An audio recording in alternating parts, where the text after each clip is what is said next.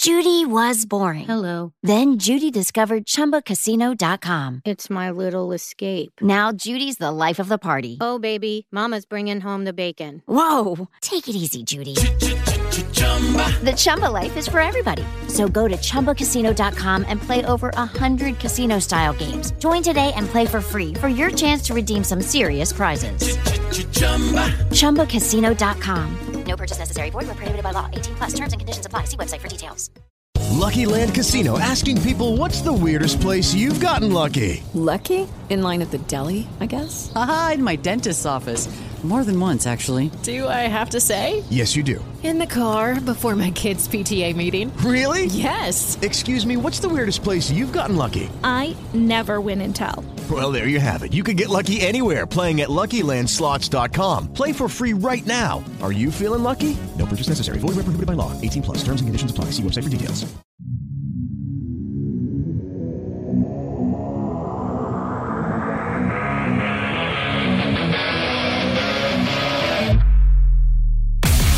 Welcome to Mic Drop, the podcast where relevancy is irrelevant and we don't give a shit about your feelings.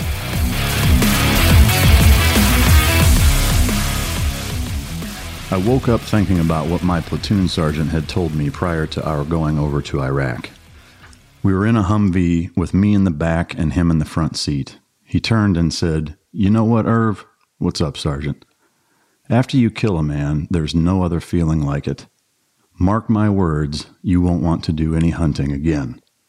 The excitement of that will be gone. You won't find any joy in it either. Once you kill a man, you can't replace that feeling." Ladies and gentlemen, it is my distinct honor and pleasure to have the guest for this second podcast that we have today. He was a 3rd Ranger Battalion soldier for 5 years. He did multiple deployments to both Iraq and Afghanistan. He is the deadliest sniper in battalion history, credited with 33 kills in one deployment. He's the first black sniper in 3rd Battalion history. He created Hard Shoot, a shooting school and training center. He's consulted and been in on multiple TV shows and movies, including the hit reality show American Grit on Fox, and advised on the movie The Wall with John Cena.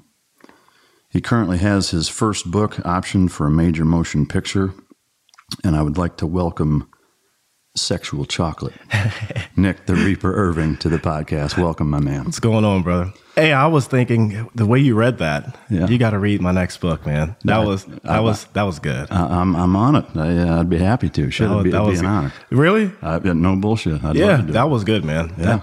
I was like, that feels good to my ears. Yeah, that's what she said. Yeah. Nice. So I'd be happy to, man. I love doing it. But for everybody out there listening, the story that you're going to hear and some of the excerpts that we're going to get into go far beyond just the basic, shooting and combat operations. It really gets into the psyche of it. But the thing that everybody needs to understand is the badassery that exists with the gentleman that's sitting across the table is frankly humbling. I mean, the amount of shit that this guy has done, the hands that he's gotten dirty for Uncle Sam on behalf of this great nation, for everybody that's out here listening, is something that I hope that you guys can appreciate to the magnitude and level that I do, being able to share this space with him in this time. So I appreciate you coming on. I know it's a long fucking drive. I'm good, man. Hopefully the ribs that we partook in. Oh my gosh. We got to get into that too. That was, I've been to many barbecues, but that was by far the best ribs. I think, Chef Ramsay could definitely take a few lessons, man. Yes, that was good. So you heard that here first. Yeah. According to Nick, it's trademark it. Best ribs he's ever had here in Cooper, Texas. Yes. So, all right. So, what? I guess on the ribs, real quick. What's your fancy? What do you like to shoot? What do I like to shoot? What do you like to throw on the grill? Here I am. Shooting. I like to, steak is my thing, dude. My dad, he showed me this special way that he makes ribs. Like you soak them in vinegar water for a little bit, then you, like overnight, put them in the oven, kind of let them, get warm a little bit there, and then you put them on the grill, smoke them out. but they don't taste like yours, man. Like yours were like, if I wish people could see how they fell off the bone. I don't even think. Yeah, he just pulled the bone. It was like, dude, it was perfect, man. Well, so these are beef ribs, and that's to me that's kind of the big difference, honestly. I mean, pork ribs are what most people make, but that's what yeah.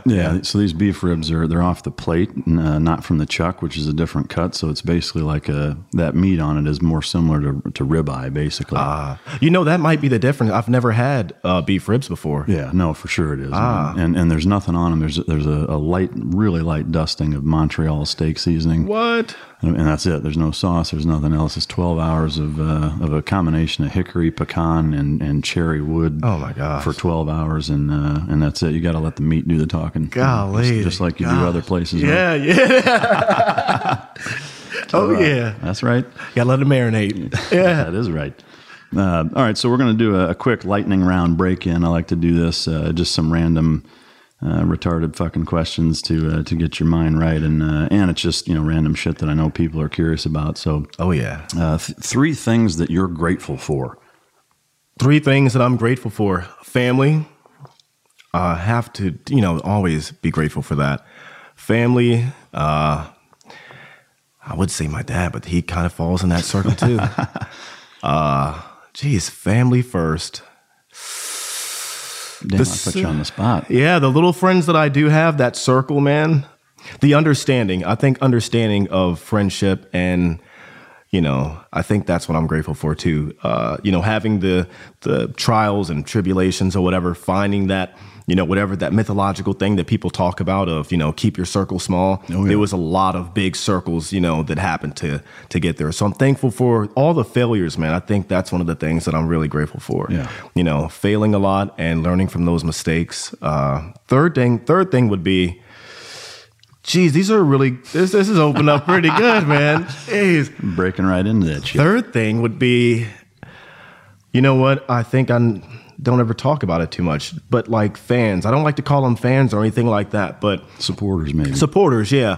I'm really grateful for that, man. I think that when I first started this whole thing of telling my story, it was like me inside of my little computer room, and the carpet was beer cans, and just wasted, bro. Like 30 beers a day, and writing down this belligerent, drunk, journal that turned into a book, man. And people bought it, and I was going through really, really hard times.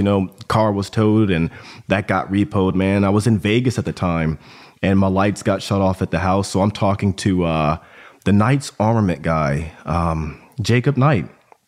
We just got done playing, I watched him play poker, and he won like $1,000 or something like that. And he was like, here, man, he heard my story of, the SR25 and stuff. He was like, pay your light bill. I was like, geez, I needed that. And then from there, man, it was just people wanting to hear the story and never understanding what that could do, to someone else, or how it could benefit them and help me at the same time. I think, I'm really, grateful for that, and just the supporters. Yeah. No, I hear you 100%. I mean, one of the things that I think is really cool to sit down with you is how similar some of our experiences in terms of from the time we got out till now are. And same thing, I had some pretty rough times in that transition and getting out, not knowing what the fuck I'm doing and where to go and what to try and all that shit. And there's, a number of times where I was like looking at my bank account like, God damn, I don't know how I'm going to feed my family, and just sticking with it. But same thing, man, like that. That's the hard part. Yeah. That support that you get from the people that truly give a fuck what you're doing. Yeah. And it's, if not for them, you and I wouldn't be here. Oh, dude, I've sit on my back porch twice, I can recall, with the Glock, man. Yeah. One round, you know what I mean? Yeah. So yeah, definitely. That's deep, man. I appreciate it. What does your morning routine look like? Obviously when you're traveling, it's different, but just day to day, like, what does Nick Irving do first thing in the morning after you just piss excellence and scratch your ass? Dude, I mainly piss caffeine now, man. My work hours, I've been getting into understanding myself a little bit more, reading a lot of, guys who I look up to and their work ethic, Steve Jobs, Bill Gates, Nikola Tesla, Thomas Edison, those guys, and their work ethic. And, Thomas Edison, a guy like that, worked 72 hours flat, just straight. and I'm like, well, that set him apart from, me and what made him become great, or what I consider to be, iconic or legendary or influential. And Stephen King, I look at those guys and they just kind of base my life off of theirs. And everyone wakes up early. I think people, they forget how much of the, day they lose when you sleep in and stuff like that. So I usually wake up around 6 or 7 o'clock. I don't get much sleep, man. I've been in this like writing phase now. So I'll crank out as much as I possibly can, maybe go to bed around 3 or something like that. And so are you writing late at night or first thing in the morning? Dude, I start when the brain juice is like, as soon as I get, I call it a vibe, man. I sit in front of, this sounds weird. So wake up 6 o'clock, and if nothing hits me in that first hour or so, I'm not ashamed to admit it, but I'll take a nap, a power nap. After that power nap, I wake back up, and usually that's where like, I can, I remember like a portion of a dream or something like that. And then that dream turns into, or manifests itself into like a theory or a philosophy or something. Then that philosophy, what I'm writing now, turns into a chapter. So I'm writing this book called Mindful Thoughts, and it's like just a bunch of philosophy kind of on a quantum level, but spoken in layman's terms in a story format. So I have to kind of like, get in that mindset. I've been doing that for a few months now, a lot of reading too. Yeah. Cranked out a few quantum physics and quantum theory books. So that's fucking badass, man. That's cool as shit. I know, for me, I think same thing, looking at successful people or even just interesting people and seeing how they start the day. Like to me, it says a lot about somebody based on what the first fucking, hour of your day looks like, Meditation too is a big thing. Yeah. But I mainly do that right before I go to bed, like an hour before. Yeah. And it's a pretty long process, in depth. Some people might say it's the Illuminati. I don't know. Yeah. But it's... Wouldn't doubt it. Yeah, I can't say, man. I can't say. No. Good shit. All right. Just a brief synopsis of your workout regimen. Obviously, if you're not following Nick on Instagram and other social media platforms, by all means do it. You're a pretty yoked out dude. And I know everybody, they always ask a lot of us, like, what do you guys do to stay in shape? Whatever. Yeah. And so I always like to ask guys that are active, kind of what do you do to keep that up? I'm blessed with really, really good black jeans, I guess, man, or something like that. I mean, I work out, but I think one of the problems is having a gym inside my home. It's a prison style gym, just a, bench press, some dumbbells and stuff like that. But I mean, waking up to get that motivation, like I feel it now. When I was, 21, 22 years old, I get wasted at the bar. I won't sleep for a couple of days and I'm banging out, 300, on a PT test or something like that. Nowadays, man, it's like, stick to the basics, pump a few weights until I get a good pump. I just want to be able to make sure, because I'm not like a 6'6", or whatever, big guy. So it's like everything that I have, it has to be there, like a little pit bull or something like that. Yeah. Explosive energy, just like as long as I can bench press, 250, 300 pounds a couple of times, I'm pretty well off. Yeah.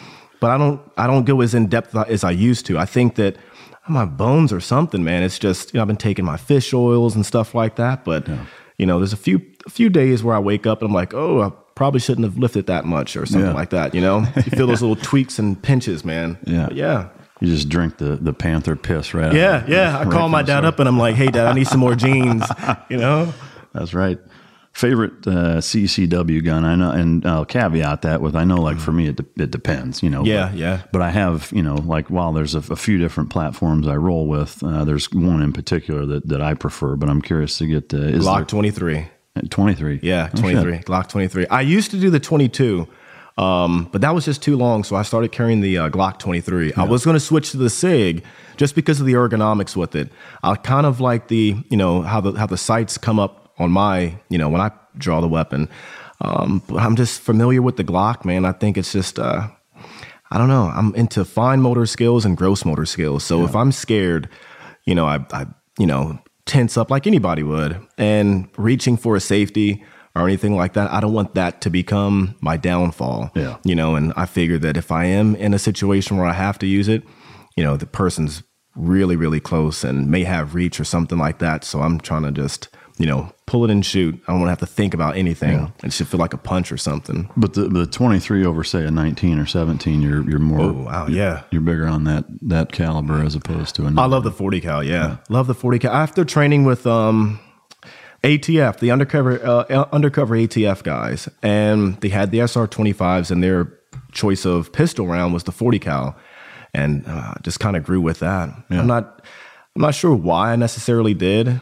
I just feel that it has, in my opinion, more, not going to say stopping power. I think it's all about shot placement to begin with. Yeah. I mean, you can pluck somebody with a 22 and, end it. But it's just, I like the 40 cal, man. Yeah. To me, I guess ballistically, not to get too far off on a fucking tangent, but yeah. The 40 is a little snappy. Mm-hmm. I got bitch wrists. Let's be honest, dude. Me too, man.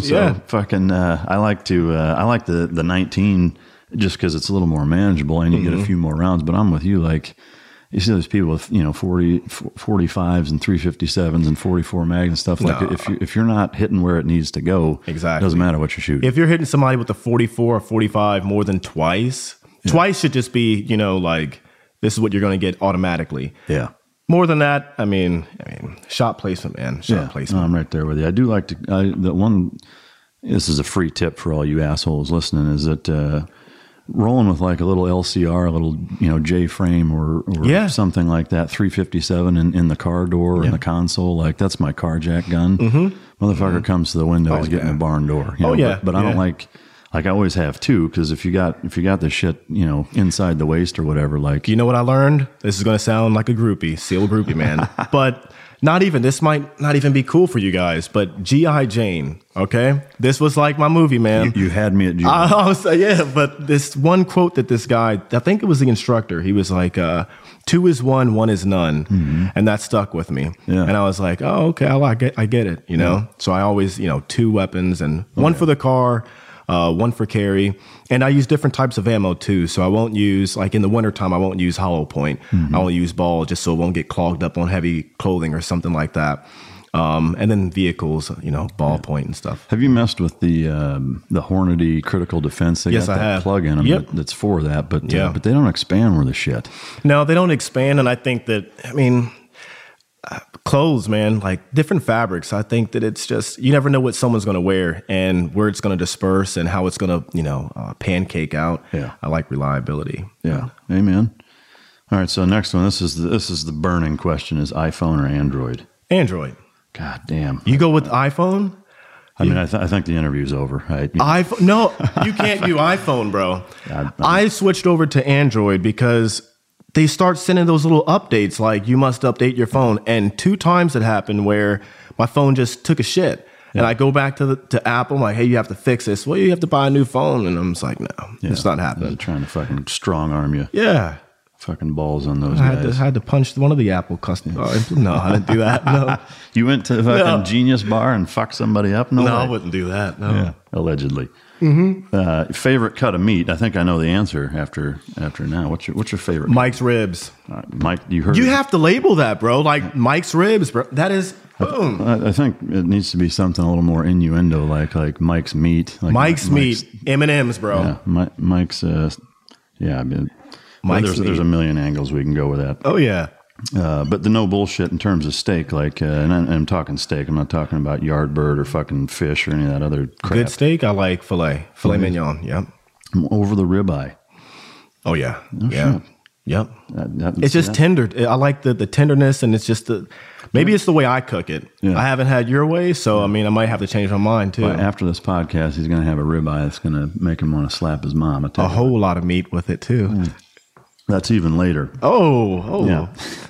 Well, no cameras for that one. Yeah. No, we'll get it. We'll stream it live. It'll be great. Nice. Oh, okay. Favorite drink? And that's in terms of alcohol. I don't give a fuck if you like Gatorade. Dude, I stopped drinking after I got on this meditation, like chakra style philosophy. Are you going full fucking tree hugger right now? Negative. This is way deeper. Like, just the understanding. Maybe I've talked to some guys, or I don't know, man, but the understanding of like the subconscious mind. I feel like this is like some Avatar shit where you're like taking your tail and weaving it. No, I thought you were going to say Avatar and you start drinking like onion juice and banana juice. Yeah, that's a real thing. You rolling with that? No, I don't do that. That's just nasty. No. Okay, so back when you drank, what was your favorite? Jack Daniels. Yeah. I can't get mad at that. All right, last but certainly not least, porn or strip clubs? Ooh, that's a tough one. Oh, no, it's not. Strip club. You know what? Porn's after that. You know, why not fucking both? Like, why is that not a thing where there's porn playing at a strip club? Wow, dude, you might have. They have this new strip club where they have Bitcoin now. See, you can incorporate porn in.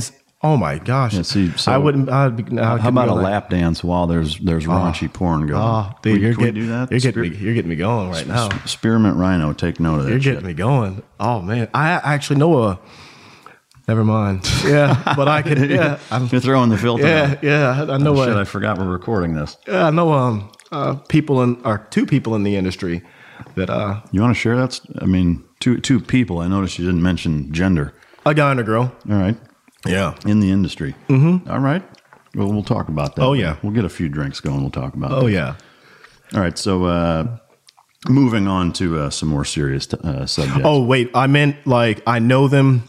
Not the guy like that. Yeah. Wait a minute. Yeah. I know them. I haven't worked with either. No. You can tap dance for some people. Yeah. I haven't worked with either. That's fucking especially great. Not the guy. Yeah. The especially let's make sure that's fucking on there. Oh yeah. All right. So I'd like to talk about background just because I know, just like with all of us, background tends to shape people quite a bit. And I know for me, I have a pretty, I guess, storied childhood in terms of the impact that it had on me. And one of the things that I found really fascinating about your book was the influence that you had growing up to two military parents on Fort Meade, Maryland, and going, to, a military school essentially, right? Mm-hmm. And one of the things that I think that I love about that, I mean, I don't have experience with it, but seeing while I was in guys that had their kids going to those schools is just the difference between, kind of ingraining that level of respect that for the love of fuck, I wish would be ingrained into our society the way that it is on military bases. But I'd love to hear about, just in general, like your childhood, what was that experience like growing up there and what kind of impact did that have? Okay, this is a good one. Like, this is really good. I think it's good because no one believes it, man. But so I was born in Germany, Augsburg, Germany. Both my parents were in the Army intelligence community. I forget they were like during the Cold War, they were doing Morse code. And I know my dad did like something really cool, intercepted something, and some guys in like, black suits, like gave him a plaque and took the plaque back. And, it's like he has a weird story of, just stuff that happened during his career. And my mom, he was training my mom at the time, and that's where they met up. He was like, hey, I'm going to marry this girl. He was talking to, typical fucking military. Drop a little drink in there. I'm going to marry her now, No, he didn't do that, but I don't know. But maybe he did. But he married her. I was born and I stayed in Germany for about 3 years. And I just remember bread, like the smell of bread, and riding on the back of my dad's bike. We used to ride around on this like big wheeled bike, and I would sit on the back of it, and we'd ride around with like long sticks of bread. I just remember that, and like hills and stuff like that. My mom was a beast, man. Like she grew up in Georgia. She was a tomboy growing up, and she was a beast, man. She was, outperforming the guys in the unit. She's, maxing out all her PT scores on 300 and stuff like that. Had my sister. We moved to Maryland, initially Florida, and I don't remember anything about Florida. It was just like a weird time lapse of, I don't know what happened there or whatever. But from Florida, we moved to Maryland, and this is where stuff gets weird, man. Like you may not believe it, but if you believe in ghosts, this is no joke, man. Oh, shit. Dude, no joke, bro. You can go there and it's like they didn't even rip down the houses. They just they blocked it off and let trees grow up through it. This is Fort Meade. Yeah, we were. My house was not even a house. It was near Fort Meade. I'm not going to call it like a project housing, but it was not good housing. It was just a concrete shithole. Yeah, you could spit in the front door and then go out the back. Yeah. So can we say that shithole? Yeah. It was no, dude. Country. It was a shithole, man. It was 100% shithole. Yeah. And my front yard. So you walk across the street. There was a cemetery there, and no one thought anything of it or whatnot. But every single day, man, we'd see ghosts or whatever. My first experience was We were sitting downstairs. It was me, my mom, my sister, and my other sister. She was living with us at the time. And anyways, we're all sitting on the couch watching TV, and we heard footsteps. We had these, wooden floors, and we heard, people upstairs running around. And my parents were, they grabbed us and like, what's going on? And then all of a sudden we hear the footsteps coming down the stairs. And as it came down, and we can hear, like, we're looking for the person, but we couldn't see anybody. And then we saw like a thing, like a black mass or whatever thing brush in front of us. Was it like the fucking smoke from Lost, or was it more like it was like a mist, like just a mist. That was the first experience. But then I remember my sister answering the door, going outside to like play with the little girl. I remember the one that shook me to my core, and this is where I don't sleep on my back, because I was sleeping on my back one day and I felt something wake me up. And in front of the foot of my bed, there's a doorway, and you could see, outside, and then you have a little, some stairs that go down, and there's a bathroom off to the right side. My parents were off to the left side. Felt something wake me up, man. And I look and I see a troop movement of old, colonial style, army guys marching in front of my doorway and then taking a turn and going down the stairs, like in perfect marching formation. So I, rushed my eyes and put my covers over my head and pulled them back down, and they're still there. How old were you at this point? I was like maybe 7 years old. Yeah. With the Lucky Land Slots, you can get lucky just about anywhere. This is your captain speaking. We've got clear runway and the weather's fine, but we're just going to circle up here a while and get lucky. No, nothing like that. It's just these cash prizes add up quick. So I suggest you sit back, keep your tray table upright, and start getting lucky. Play for free at LuckyLandSlots.com. Are you feeling lucky? No purchase necessary. Void where prohibited by law. 18+ terms and conditions apply. See website for details. I'm Nick, the host of the UFO Chronicles podcast, with first-hand witnessed accounts of the strange and unexplained, covering UFOs, cryptids, conspiracies, and the paranormal. Real people, real encounters. So come with us on the journey into the unknown. UFO Chronicles podcast is available to listen to on all apps. I'll see you soon. And so I'm watching these guys go by, and the last guy, he stops in the doorway and he stares at me. And I, put my sheets over my head and I look back, and then he's starting to come like at a fast pace into my room. And I get up, run, not through him, but I just, I guess you could say through him, ran into the bathroom. I didn't want to go downstairs because that's where they were all going. My dad saw him, and he heard me run into the bathroom, and I see him bolt out of the room, and I'm sitting curled up in the fetal position on the toilet. And I'm like, please don't beat me, because I wasn't supposed to be up. And it was time to go to bed, and it's time to go to bed. And he runs in and grabs me and takes me to his room. That was one incident. But we had there was so many, we have a picture of one. Oh, shit. Yeah. Did he see the soldiers the way you Oh, yeah. Oh, we all saw him. That's a fucking trip. Dude, we saw, there was one guy downstairs, kneeling on where our kitchen was. He was just, and we had a downstairs basement, bro. That thing was scary. We had a Jack in the Box set in the corner. My dad put it over there or something because it kept going off. Those things are trippy as fuck to begin with. Yeah, bro. And there's this guy.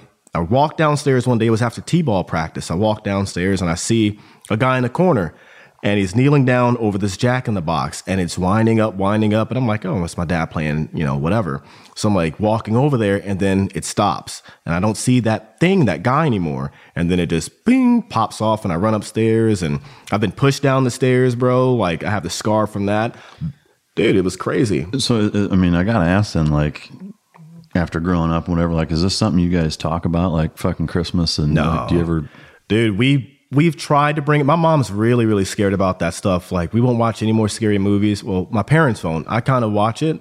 I made the mistake of watching Paranormal Activity when that first came out. And that was no joke, my life, man. It was footsteps, things breaking, things missing. I got pushed down the stairs, scratched and stuff like that. God Dude, damn. No bullshit, man. So I guess, my next logical question then is, has that had, or did that have any impact in terms of military or since then or whatever? Or has it just been kind of a weird memory that you have? Just a weird memory, but I saw those same things overseas. We were we were walking over this. It smelled like shit over there, and I remember the ground was really, really moist and wet, and they had these like headstones almost. I had no idea they were headstones at the time, just like rocks or whatever. Walking as over you're taking a shit on them. Yeah, right. And I was about to go on this rooftop and swag some dudes, and I remember sitting up there, bro, and I saw a ghost. It was like behind me. I was like, oh my gosh. But yeah, dude, it's a thing, man. Maybe, I think you're like a fucking gateway to the right, world, dude. You know? I've always wanted to do that one show, Ghost Adventures. If you want to see me like dude, ghost, That's man, a fucking trip. Well, and we had a Ouija board too. So my parents were big into like stuff. You know what I mean? And I remember, dude, this is going to sound even crazier, but they taught us how to make someone levitate. Where you sit them in a chair and you stack your hands a certain way, and then you have to wait for this heat to build up, and then you touch them on their knees and then their elbows, and you lift someone out the chair. Yeah. And we did it to my sister, and she freaked out, and they were like, don't ever do that again. And my grandmother, she does like, I'm not going to say voodoo, but she's got rum and chicken bones and stones. Yeah. Don't eat the pears out of her pear tree because you may end up pregnant.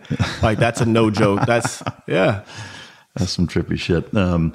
Did you have any issues, man? I know the story about you putting your hands on your sister and that not very well. But other than something like that, were there any issues with family like that had a profound impact on any aspect of your life, positively or negatively? Yeah. My parents, going back to them in their military, like understanding. I remember watching like the Super Bowl and, sports, and the national anthem would come on and they would always stand up and, put their hand over. I thought that was cool. And I went to CQ one time, our staff duty, with my dad. And I watched him like fold the flag, raise the flag. And I thought that was like the neatest thing ever. It was like, wow, he gets to, it just looked organized, and the movements they would do. That was, and then him always, teaching me never to quit. Yeah. That was like the biggest thing. I was never allowed to quit. And if I felt pain, my dad would always like teach me how to ignore the pain the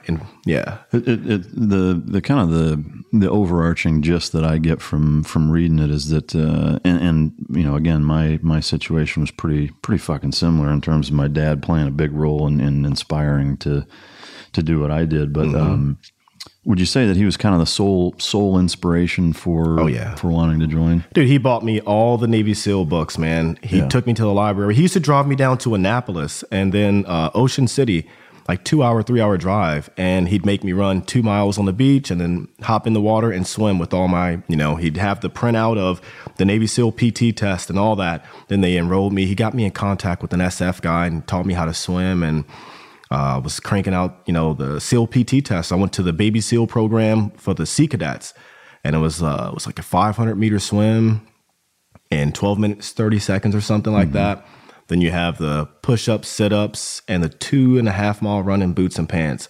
So I was passing that at like 16, and my dad, trained me and forced me to, stick with it for years, man. Yeah. Summer break was, I had a simulated Hell Week. My dad organized it in the backyard, and I, had a rucksack, the canteens and all that, and I had to go around the neighborhood. It was like for a few miles, 2 or 4 miles or something.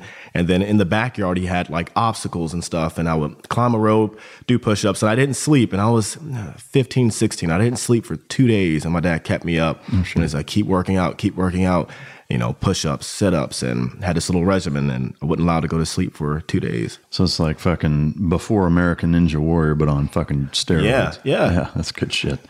Was the so this will trip you out, like, so, and we'll get into why you ended up not joining the Navy to be a SEAL, and why you went into the Army. I'll let you explain that, but this is kind of funny. The irony here is that, so my best friend and I growing up, we both decided we were going to be fucking Rangers. And so it's like the polar opposite. Like, he and I were like, yeah, we're going to fucking Rangers lead the way, and went camping and fucking doing sounds weird to hear. Yeah. Doing all this dumb shit. Yeah. And so my mom, I was like, yeah, Matt and I are going to go be fucking Rangers. And she looked at me, she's like, oh, hell no. That's what my mom said. Yeah. Yep. And she was like, if you're going to join the military, why don't you, join the Navy like your grandpa did? You can be on a ship and have 3 squares a day. And I was like, okay, I'll do that. And end up doing the same shit anyway. But yeah, so I initially wanted to be a Ranger and ended up a SEAL. And so she made you like change your mind? Is that what it was? Or?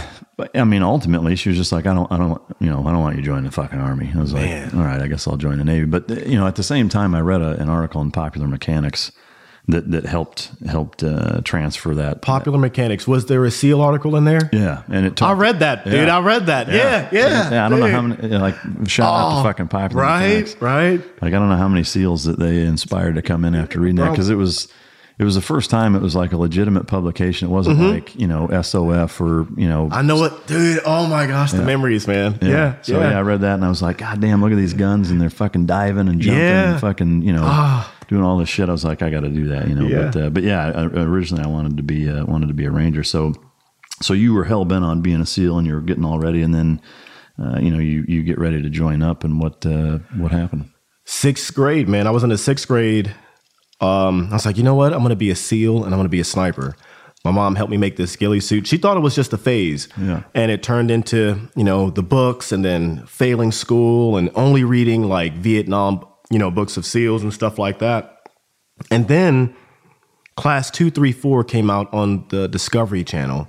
And I watched that, recorded it, and I watched it every single day after school, man. Like, I can be that guy. I can do that. So I was hell bent on it. Did the whole Sea Cadet program, and I went in to take my physical test, the physical portion before you join up. And, I passed all that, and they whipped out this book called the Easy Horror Test. And I was like, okay, this is, pretty easy. And I could see the guys in front of me. They're like, 12, 7, 6. And I'm like, okay, this is easy. I'm just going to go up there and blow this out the water. And she turns open the first page. I'll never forget it. It was like clear as day. I was like 12, and she like stops and she looks at me and she's like, oh, okay. Are you sure? Yeah, that's what she's like, are you sure? And I was like, yeah, it's 12. I could see it. And she starts flipping the pages and I'm like, okay, there's nothing on these pages. So I'm just naming off random stuff like 40, Z, the stuff that's not there. And she closed the book up. She's like, hey, you're colorblind. And I was like, no, please don't tell me that. What does that mean? She's like, well, you can't be a SEAL or anything, or infantry or anything like that for that matter. No guns, no anything. So I cried. I went home and we had dial-up. So I, waited for the dial-up to work, and I made sure my parents wouldn't answer the phone or anything like that, because I was like, hey, I have to study for this Easy Horror Test. It's a colorblind test, right? So I pulled up every single possible combination that I could find on the internet and printed them out, and I studied them. And I was studying like the dots in there. Okay, I can see these 2 dots. These 2 dots mean, the solution. It would give the answer is that. So I tried to remember that.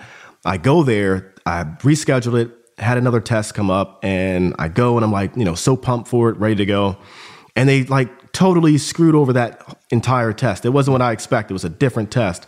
And she flips it open and start failing that one. But I had a Army nurse hear my story, and she was like, come over to my office. And she took me over there, and, we talked a little bit.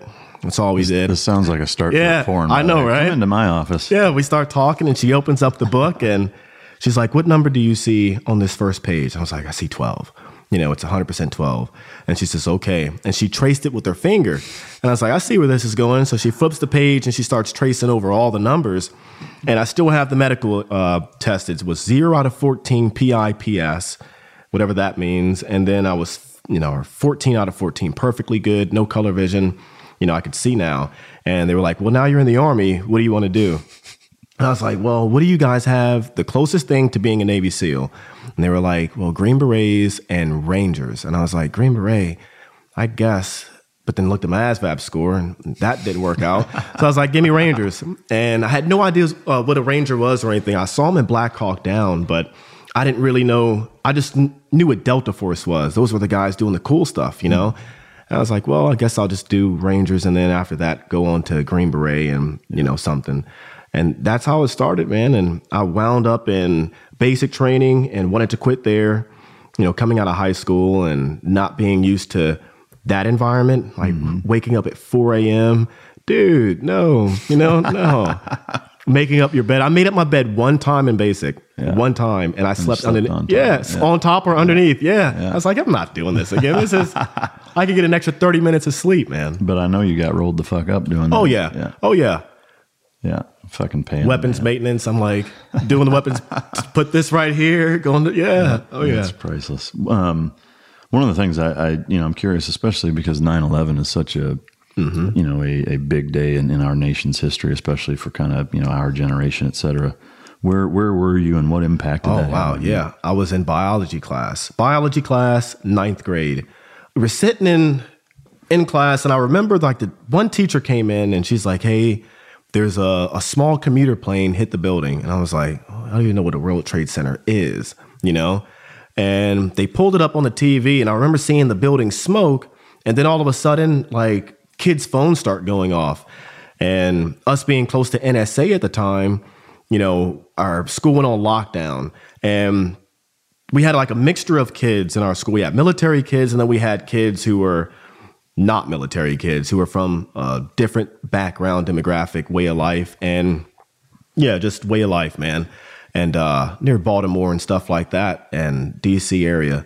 They started running out of the school, like hopping over, desk, and just like mayhem. And then we start freaking out. I had my best friend, Andre. We, still friends to this day. We've been through a lot together, like court at a young age, everything, man. And we ran about a mile to go pick up our sisters. They were at a middle school, like a mile away from our school. And I remember seeing my mom in this gray minivan. And she rolls up, and the side door just, like, we're about to get kidnapped. And she's like, get in. We get in. I was like, where's Jasmine? And all this and that, man. We finally make it home. And I remember it was just so dead quiet. We live right next to BWI Airport. Mm-hmm. And when they shut the fuck down. Yeah. And it was the first time, like, in my entire childhood where I didn't hear airport noise, you know what I mean? Yeah. And it was just like, oh, my gosh, our neighborhood is quiet. It was an eerie feeling. And then all night, we stayed up, and I just, was glued in front of the TV watching the buildings fall and all that. And when the Pentagon got hit, shortly after that, my dad, he said, hey, I might have to go away for a little bit. And then his BlackBerry or something like that rang, and then he went away for a while. Yeah. I don't know what he did, but I know he worked, with the Pentagon. He worked with like the agencies and stuff like that for a while, and he went away for a little bit. Was there a point during watching that and just kind of in general during that time? When I understood. Not just understood, but where you thought to yourself, like, motherfucker, it's payback. Yep. I'm going to get my hands dirty for Uncle Dude, Sam. I had an old LCE my dad got when he was in the military, and he let me have that, and I was like getting that thing ready, and I was like, hey, I want to try to get to New York. If my dad could take me or somebody. I wanted to initially help, clear out the rubble and stuff like that. But that didn't work out. But I remember specifically thinking, and I said it out loud. My mom didn't like it. I was like, oh, I can't wait to join the military because I want to go kill these guys. Yeah. And she didn't like that. And I meant it, man. Yeah. And it was that moment, watching people fall out of the building and people crying, dude. It was just unreal, man, seeing and how it affected, the entire nation. I remember our entire neighborhood had flags out and stuff like that. It was just like this. It was just, I don't know, a coming together moment, and we needed payback or something, man. It was just like I felt like I could do something at that point. One of the things that I think, that I find fascinating about the military experience for, the generation of 20-year-olds to 50-year-olds at this point with the last, 15 years. But, that single solitary day, the impact and emotion that it drug out of all of us as a society, as a nation.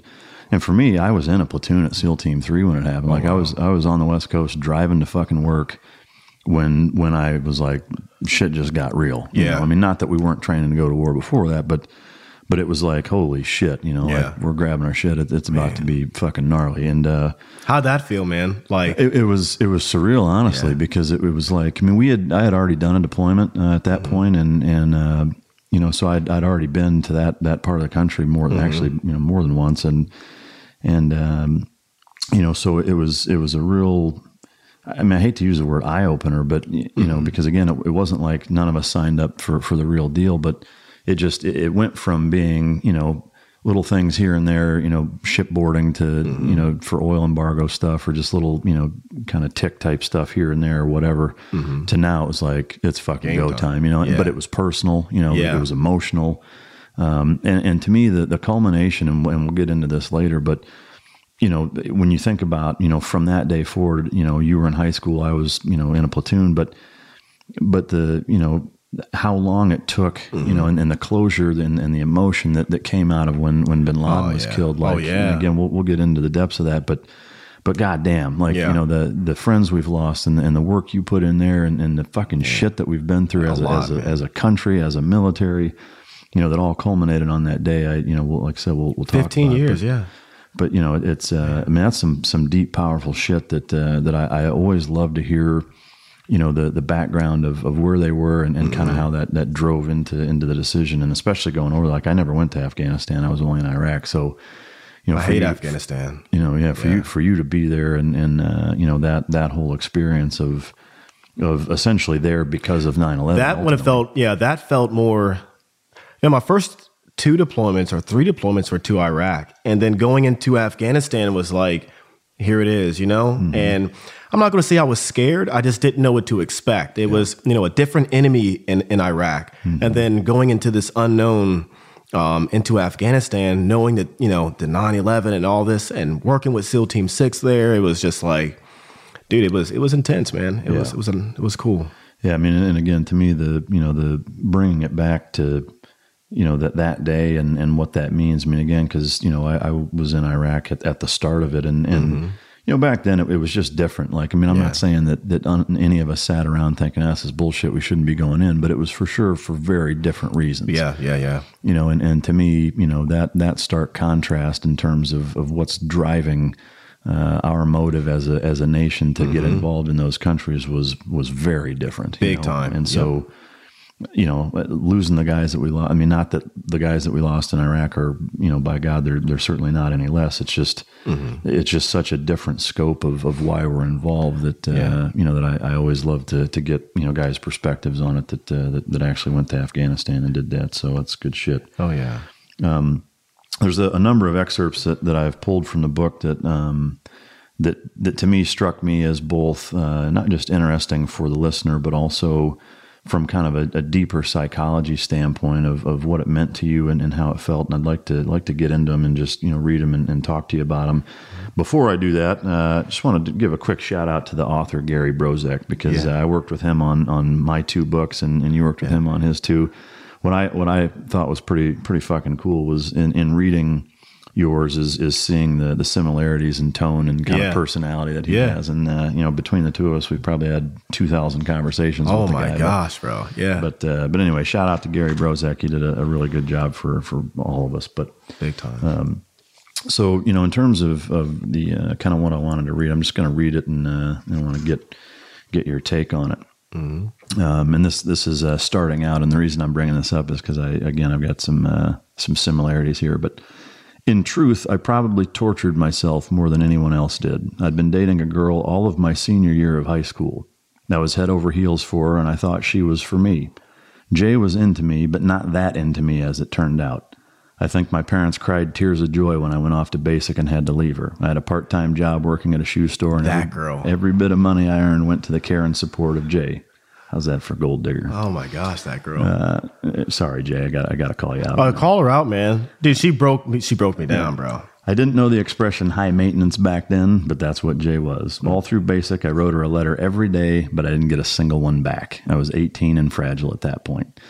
So the reason I bring that up is that, that's a very common thing that happens with military guys. They got the hometown sweetheart. And to me, what I think, there's plenty of veterans out there listening that probably have similar experiences. But for those that you aren't, a lot of times I think people assume that we're like, have no emotion, going into it. But it always amazed me at how many people would get broken by that wet toilet paper, man. Yeah. You turn into wet toilet paper, bro. Yeah. I mean, so what, did that, because that had an impact on you. Big almost time. Not going back after Christmas Exodus, right? Bro, so listen, right? Here's how it started. I was dating a girl who lived right behind me. They just moved into the neighborhood. My best friend Dre, he lived in front of me and he was dating another girl. They were sisters, right? And my dad, he kept telling us, hey, leave these girls alone. They're no good. So sage advice from the old he man. didn't give me any other words other than don't mess with them, right? We start talking to him on the phone way too much, so he took my phone away.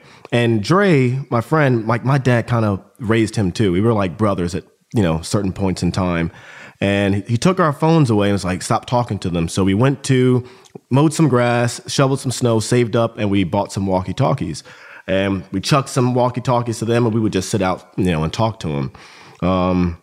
We ended up breaking up because come to find out that these girls were like in middle school and we were in like high school and robbing the cradle. Already. Yeah, they're like, they were lying to us and stuff. Nothing ever happened, of course, good thing, but it was just like, hey, I'm, in high school and it was just looked down upon. You don't date, an underclassman. So it was like that broke up. So to boost my morale and self-esteem, I saw this chick. She was walking down the street selling like door-to-door stuff.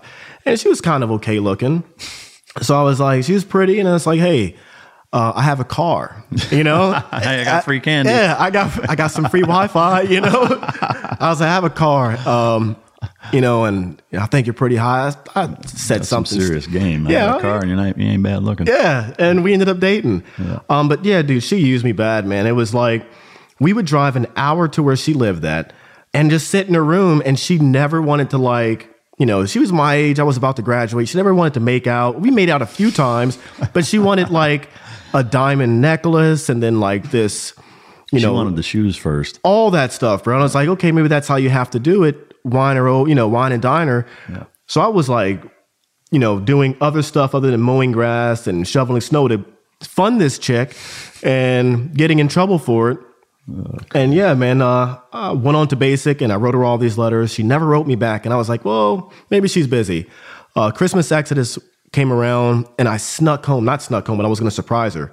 My friend Dre drove me down to her high school. It was this football game. We get there and I'm looking around and my sister Jasmine's there. And she's kind of like, not the one. If I have a girl problem, I send my sister and she's pretty good. I see Jay Jabrell, I guess that's, you can say her name. I see her, man, and she's holding hands with another guy, a football player. Jody. Yeah, Jody. And I'm like, no, that's not, that can't be right. And then my friend Dre, he like grabs me, he's like, no, look, that's them. And dude, I just felt like the world end. But me being me, I was like, you know what? I'm not going to get too upset. I'm just going to approach her. She tried to run away, and I thought that was weird. So I'm chasing her down. I'm like, what are you running for? I'm home now, And I was like, let me just drive you back home. We'll talk about it, being that guy, and after no letters. I still want to be with you, And I just saw you with this guy, but ignore that. So way to take a hint on that one. Right? Yeah. But then I got in the car, and I remember my friend, he kind of like got me out of it. He played this song, and the song was so jacked up, but it was... The chorus goes, you can't make a hoe a housewife. And he blasts that on repeat, man. I was just looking and I'm like, dude. And then when she got out the car, he's like, you got out the car with her. And he's like, hey, come here. And then he, grabbed the jewelry back and he's like, gave it to me. He's like, man, screw her. And never let me talk to her again. You can't make a hoe a housewife. We might have to get that on the soundtrack. Dude, it was a legit song, man. That's fucking great. But, the thing that astounds me, frankly, and I'm no exception, like there was a girl I wrote a number of letters to in boot camp, didn't get a fucking thing back either. And same thing, I was devastated. I was like, what the fuck? What did I do? Like I'm out here trying to fucking, save the world. Yeah, I'm in basic doing push-ups for this chick, learning how to iron fucking underwear. Right, yeah. And do a bunch of other useless shit. I gotta roll my socks, It's just, it's amazing, the impact that hometown girl can have on you. And it seems to plague every fucking buddy as it were. But still remember her last name. I remember where she lives, bro. Like, I don't know if she still lives there, but have you had any contact with her since that time? No. Yeah, that's probably. I had this like black book though, and I tried to give it a call like when I first got to battalion, and the number had changed or something like that. So that was probably another hint that it wasn't going to work out. So I dated this other chick. She was Puerto Rican, beautiful, beautiful girl, and I was just fresh in the battalion, one too many strip clubs in Atlanta, and that didn't work out. One too many? No, not in Atlanta. No. That's good shit. All right, so the next excerpt that I want to talk about, and this really strikes home for me as it does a lot of people, and it's something that I don't think I know in a lot of conversations I have with the regular public is Hollywood seems to skew and make a lot of misconceptions publicly as to how things work in the military from a training versus combat standpoint. And this is one of those things that became blatantly fucking obvious for me when we took down the GoPlats of how different training is from when it's real. The GoPlats, gas and oil platforms, okay. The oil rigs, and so. Because that was really the first, Iraq real world mission that we did that was no bullshit, And I was jealous, man. Yeah, I watched that on TV. No shit. Yeah, I was jealous, dude. And then you guys had like the black. Yeah, the Charlie Sheen. Fucking. Yeah, dude. That was. I was a hater. Yeah. I was like these guys. Yeah, yeah. So the crazy part about it was that. It was just, we had practiced that fucking mission for 6 weeks. Mm-hmm. I mean, we used stakes and twine and recreated the length of it because it was 1,600 meters long. Gosh. It took us almost 8 hours to take the fucking thing down. And, oh my gosh. And, so, we had done nothing but close quarters combat and working, room clearance and fast roping and doing boat insertions and hooking and climbing and just rehearsal after rehearsal after rehearsal and to where it was like we were working with an SDV platoon at the time, a little SEAL delivery vehicle platoons, another platoon that was not from SEAL Team 3. And so there was 32 of us total that were working together, and we did it to the point where it was like autopilot. I mean, we had done the same fucking thing so many times to where it just, it was autopilot. But you felt pretty cool though, like. You have to admit, yeah. Yeah, no. I mean, I felt cool for you guys. Well, because it was like classic frogman shit. Yeah, it's like, this, when you join the Navy, it's like SEAL teams. That's what they do. They do, they take down oil tankers and fucking oil rigs and they're out on boats and all this other shit. So yeah, it was cool. But the excerpt from here that really reminded me of that and kind of struck home was the following. I finally got my stuff together and ran toward the angle I was supposed to cover. As I was moving, I heard a loud pop. At first it didn't register, but then I realized it was the flash grenades and bangers going off. I tried to picture what was taking place inside the building, but more than that, I was wishing I was inside there. I'd been told that nothing we did in training could really prepare you for the real thing. It was kind of like the difference between a practice and an actual game. Yes, you were told you should practice with the same intensity you bring to the game, but the violence of action they talked about didn't really compare. The thing that I noticed for me at least, and I'm really curious to get your take, is that when we stepped foot on that oil rig, you'd have thought we had never fucking done it before. Yeah. I mean, it was that chaotic and fucking awkward. Yeah. And I was just like, what the fuck? Like all of the angles, it was a fucking abortion. Oh, where are we at? You know? Yeah. Oh my gosh, bro. Yeah. I mean, and it just, I was like, holy shit. Yeah. I mean, it was a fucking nightmare, for a little while. Because again, I mean, we had done something so many times, like you can almost get to the point where I think you over rehearse it. And now when you're throwing a curveball, you're like, what the fuck? Yeah. It takes a few seconds to like, okay, let's do this now. Yeah. Yeah. So I'm curious, like, was there, other than that excerpt from the book, was there a specific time where that really was like, holy shit, this is way different? Dude, my first time as a sniper team leader, planning a route using, satellite imagery and stuff like that. Planning my route, which, building I'm going to set up on and how I'm going to look at the objective and, X, Y, and Z. Looking at it from the overhead was, fine. I was like, I'm giving my little speech. I'm going to walk here. Me and my team, we're going to go here and do this and do that. And I'm going to lead out. Dude, when we landed, walking in was fine. It was a few click movement and that's fine. But once we hit like the town, everything changed. And especially when I had to take my team and split off. And it was just me by myself and another guy. That's fucking dicey. Dude, that was I'm talking, bro. That was my 6th deployment. And, I've done, like 1,000, 800, something like that missions prior. But that day, my very first mission as a sniper team leader in Afghanistan, like less than 24 hours in country, was Jeez, man. I'm not sure if I got lost 100%. I felt really, really lost. But I remember the guy behind me, Pemberton, I was like, well, I'm not going to let him know that I'm lost. So I'm just going to play this real cool. And throw it up and I'm going to pick a building and hope that it's right.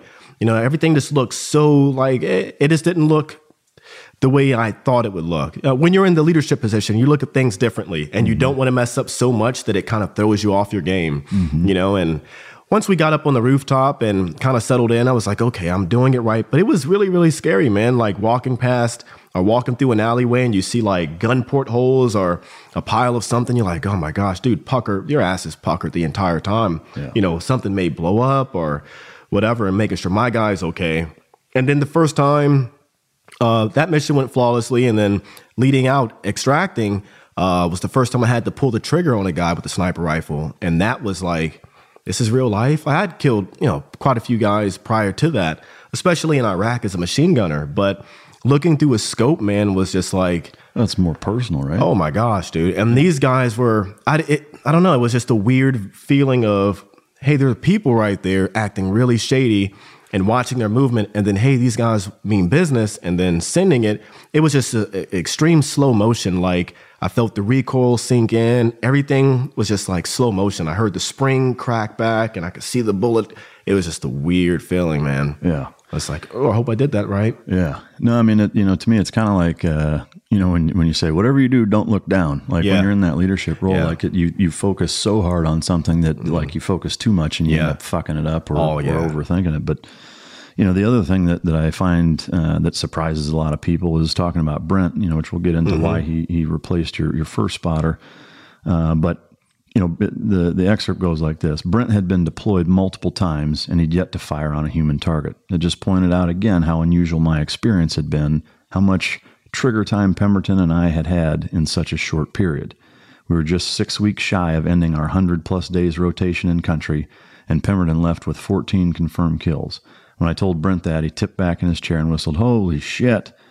And so, you know, to me, and I know I've got a lot of teammates that I remember when we got back from Iraq, they're all fucking pissed because we got to go and they, you know, and they didn't, whatever. But just that timing component, like looking at your career and the time that you spent there and the amount of shit that you did, like, could you have maximized the time any more than you did? Like, I don't know how you could have. No, dude. When I first got in, we were doing the 90-day deployments, and per 90 days, we would average about 120 missions. And that's what I was used to, you know, that fast pace. But we were just in the right place, right time to where every deployment, except for one, like we didn't have any, you know, we've had gunfights, but like massive amounts of like, you know, killing bad guys. You know, it was... but it was more like fucking bloodbath. Like, oh, dude, it was groups, fucking big groups, man. Yeah, I remember like driving a Striker one time, and it was the weirdest firefight I've ever, you know, kind of almost the weirdest, in this trenches all over the place near this Iraqi prison or jail or something like that. And we got ambushed. We were like, screw that, fuck that. The guys hopped out, the Strikers, and we had a really cool, solid team of guys who were in, you know, the Moog and all that, you know, Mogadishu, and guys who had went on to the GWAT, man. And those guys were just like fucking unreal, just monsters, bro. Scary guys, you know, my guys, but just scary guys. And they, you know, put down the ramps and walk through these trenches, dude, just boom, boom, just that's all you heard was just controlled pairs. And I remember watching a guy in a white man dress, and he's running in front of my Striker. And I'm like, oh my gosh, pop open the hatch, dude. And I can hear on the radio that there's guys coming. So I was like, I'm going to get an M4 kill out of the Striker. No one's done that. And I was smoking a red Cowboy Killer, Marlboro Reds, man. And I was smoking that, flicked it, pulled up my M4, and I was so like into the moment. I pushed the magazine release opposed to the trigger, and I was like, I'm tracking this guy. And I remember I was like, oh, I'm going to lay this guy out, and clink, magazine drops. And I felt like, please, no one saw that. I had one round in there, and boom, luckily, I had the, you know, PEC 2, our LA5 laser on him, and I hit him, grabbed the magazine, put it back in, racked it, and then I just start like, just to make it seem like, no, you know. Oh, that's fucking great, man. You know, and again, that's one of those things where if all you do is watch Hollywood movies and you see like it doesn't go that way. Oh, I got so many stories of like I'm me. Just like, God damn it. Dude, I look like a piece of shit the entire time. Just like helmet crooked, you know. It's nighttime. I'm like, I can't see anything, man. Fucking classic. Scared half the time. Yeah. Scared of heights. Yeah. Yeah. The luck of the draw that exists with, with guys on deployment, what they end up doing or not doing. I mean, I know guys, and I know you do too, that go on an entire deployment, don't do a fucking thing. Nothing. Just nothing. Like, then other guys go and it's just, they literally like one rotation, dude. It's like, what happened? Yeah. The enemy just came out to play that time, man. Yep. That, and I think the intangibles of leadership play a big role time too. But so in terms of kind of the next portion, which is really highlights the gist of what it is that you did there and why it was such a big deal, I think to me and what I want to portray to everybody listening right now is the pressure that you have on your shoulders when you're doing what's considered a cold bore shot, which is right out of the gate, like there's no warm up, but it's not like you're just praying and spraying or you're putting down cover fire or whatever. I mean, you're behind glass, you can see guys' facial fucking expressions. And one of the excerpts from this, and this was during the longest day, mission, the recce mission, which again, I won't ruin the entire story for everybody that wants to read the book if you haven't, but, it was a 740 meter shot, and I just want to read this real quick. I sighted again and determined that the attacker was still approximately 740 meters away. I knew I didn't have a whole lot of time, so I couldn't pick out a specific location on his body. I squeezed the trigger and watched the bullet drop into his body. I was hoping to make contact, do something to keep him from firing that RPG, rocket-propelled grenade. It felt to me like it took forever for that bullet to impact him. But it did, and he went down in a heap with his face between his legs. This was the farthest shot for me to date. Watching the bullet's vapor trail travel to the target had me feeling serene. It took only less than a second before that 308 married itself into his body, but it felt like a lifetime. Yeah. Now, one of the things that I just fucking love about that excerpt is, number one, the totality of and the enormity of what happened, and to build a little context for the listener is that basically all hell is broken loose. You have a guy that's getting ready to essentially set up on / ambush Nick's teammates that are fully engaged in an intense firefight, and he's getting ready to launch a rocket propelled grenade. And so Nick, his responsibility right now is essentially to take that man's life to save his comrades in arms. And you want to talk about fucking pressure. Let me tell you something, like there isn't more pressure than exists in that, because you have one fucking shot. You have a very, very small window of time to execute that one shot. And motherfucker, it's 750 yards away.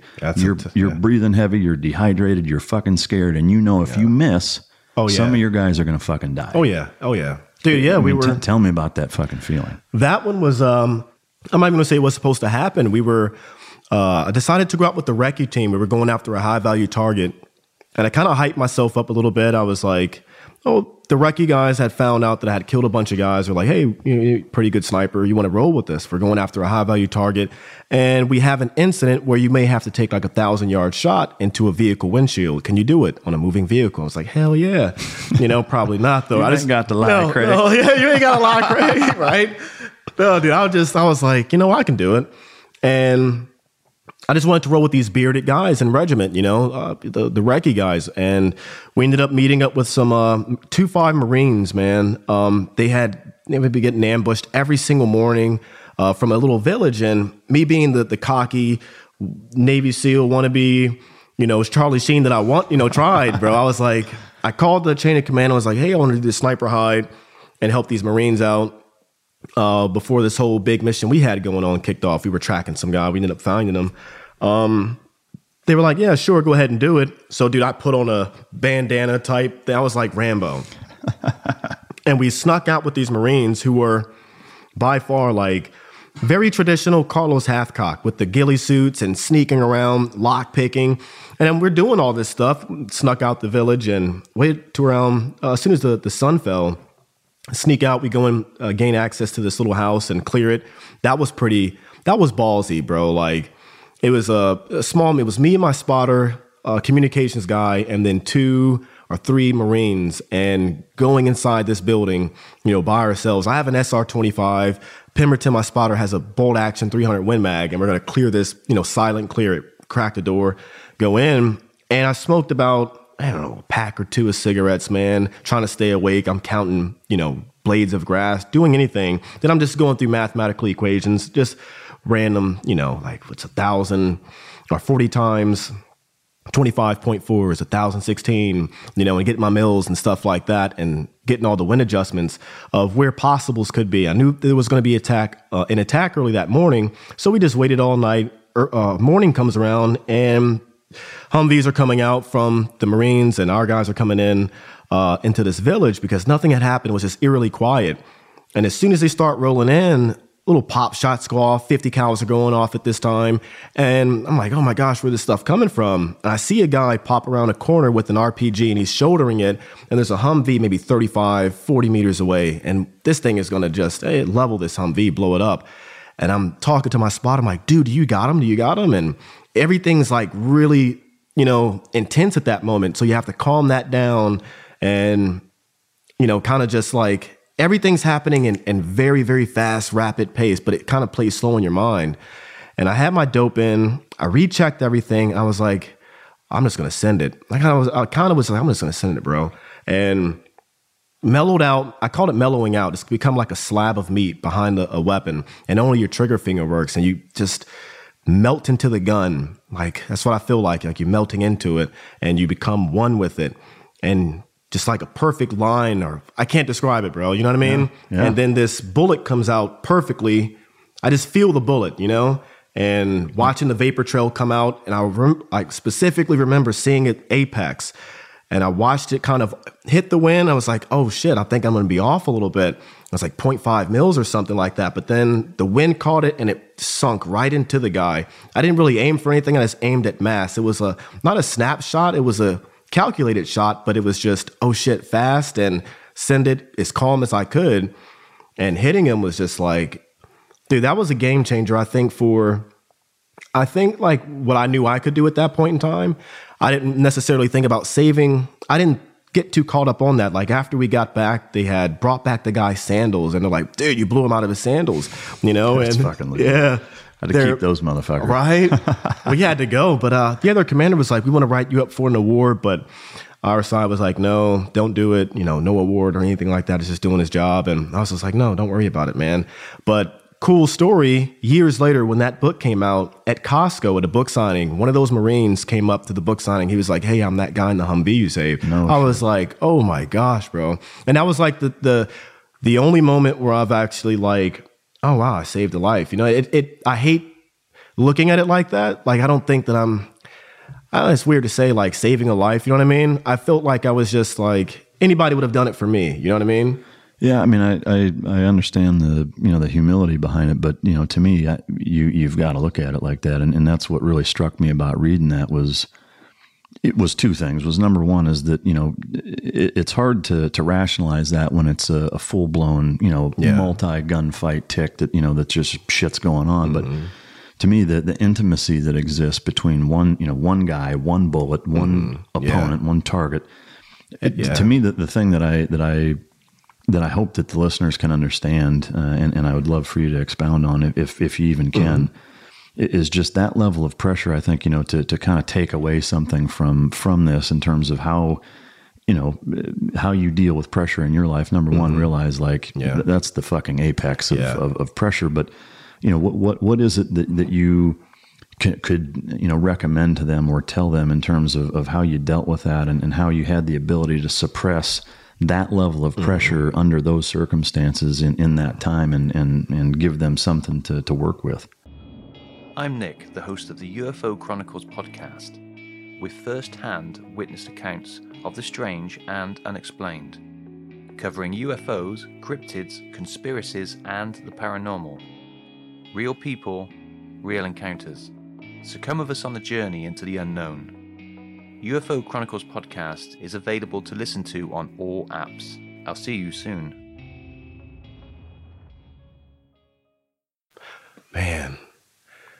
Yeah, I mean, I beat myself up a lot, like, as far as pressure. I think I'm maybe a little bit too much of a critic on myself at some points in time, but I think dealing with it is more or less just living in the moment and understanding like time and space, man. Just, the understanding of long-term effects, short-term effects, if you want to call it that. Like taking a life, I'm not going to say I've ever enjoyed it. There were times where I always rode this like roller coaster of emotion, and I knew I was going to hit that, in the snipers, you say without warning, without remorse. But that remorse thing is hard to like kind of compartmentalize sometimes. So I'd ride this wave of, excitement, and then this remorseful stage of like, I was a human person. It was a body, it's kind of weird of, watching a guy breathing and then just like nothing, just a sack of body, and I knew I was going to hit that point again, but I looked at what was more important. I was like, kind of, shoot this guy. I know it's pressure, but I've been through one too many funerals, and, I've seen moms and children cry, dude. Like that's always hurt way more is when we get back from a deployment and then you have families come in and then you see, and just hearing screams of moms and wives and kids, bro, is like, for me, I always wanted to like kind of shut that noise up. It was just hard to deal with. And I kind of took that overseas with me. And I was like, if I have to kill whatever to prevent that from happening, it's kind of what I was, striving to do, is not coming back home and ending out my career or someone else's career, and just hearing that cry, man. It's a cry you'll never forget of that feeling. Yeah. And it's an emptiness, you know what I mean? And going back to your room, your barracks room, or wherever you stay at night, and not having the guy that you were playing Xbox with the night before, or, hey, dude, let me borrow Big Tits Porn, you know what I mean? And he's not there. I mean, I got his DVDs. Now you just take it. Yeah, I'll just take it. But it was like, the pressure and stuff was, I kind of felt more or less I was like I had to, you know what I mean? Mm-hmm. That if, regardless of the pressure or anything, it was, I look back at Carlos Hathcock, where he's one of my idols, man. He talks about living inside of a bubble, and he'd make this bubble around him where only him and his gun existed. There was no, nothing else. There was no emotion that could penetrate it. There was nothing. It was just a void, and living inside that void kind of like negated all the pressure and stuff like that. It was, what could go wrong inside this little bubble that I created? If I created this bubble, nothing can go wrong with it. I can kind of put what I want in there, and I throw out all the negative stuff and then focus on exactly what needs to be done. It's just you and the rifle. And I, apply that to life now. I have been through a lot of, it's just as you have, man, like hard times or whatever. And I do look back at my military career and I say, I've been through way worse or pressure, but I look at life now like differently, man. I was 20 something years old, and I'm not even old now, per se. But if you look at the average time of a human being, it's like 70 something years, dude. And what is pressure for, a minute or 2 minutes or something like that? 5 years from now, I'll look back at it and won't even be able to kind of conjure up that same exact emotion. I would have had something else that happened that is going to be way more, impactful in my life. So I kind of just learned to, I guess, compartmentalize different types of what's stressful and what's not stressful, mm-hmm. and what should I be stressed about right now?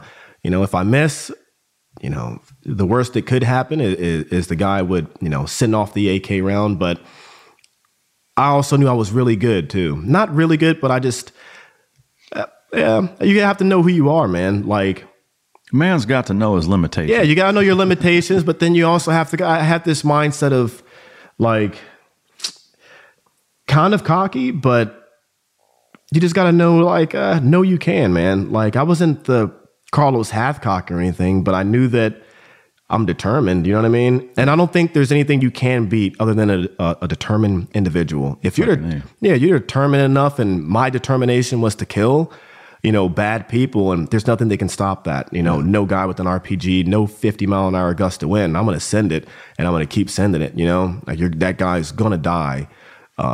That's kind of how I looked at it. The end result was always going to be the same for me. Yeah, however you got there. Yeah. However, if I had to run 740 meters and sprint and spear the guy, dude, I would have loved to do that. Yeah. I mean, Yeah, no, I think that's sage advice of, compartmentalizing and realizing that the pressure is temporary and very temporary, and working it that way. So that's good stuff.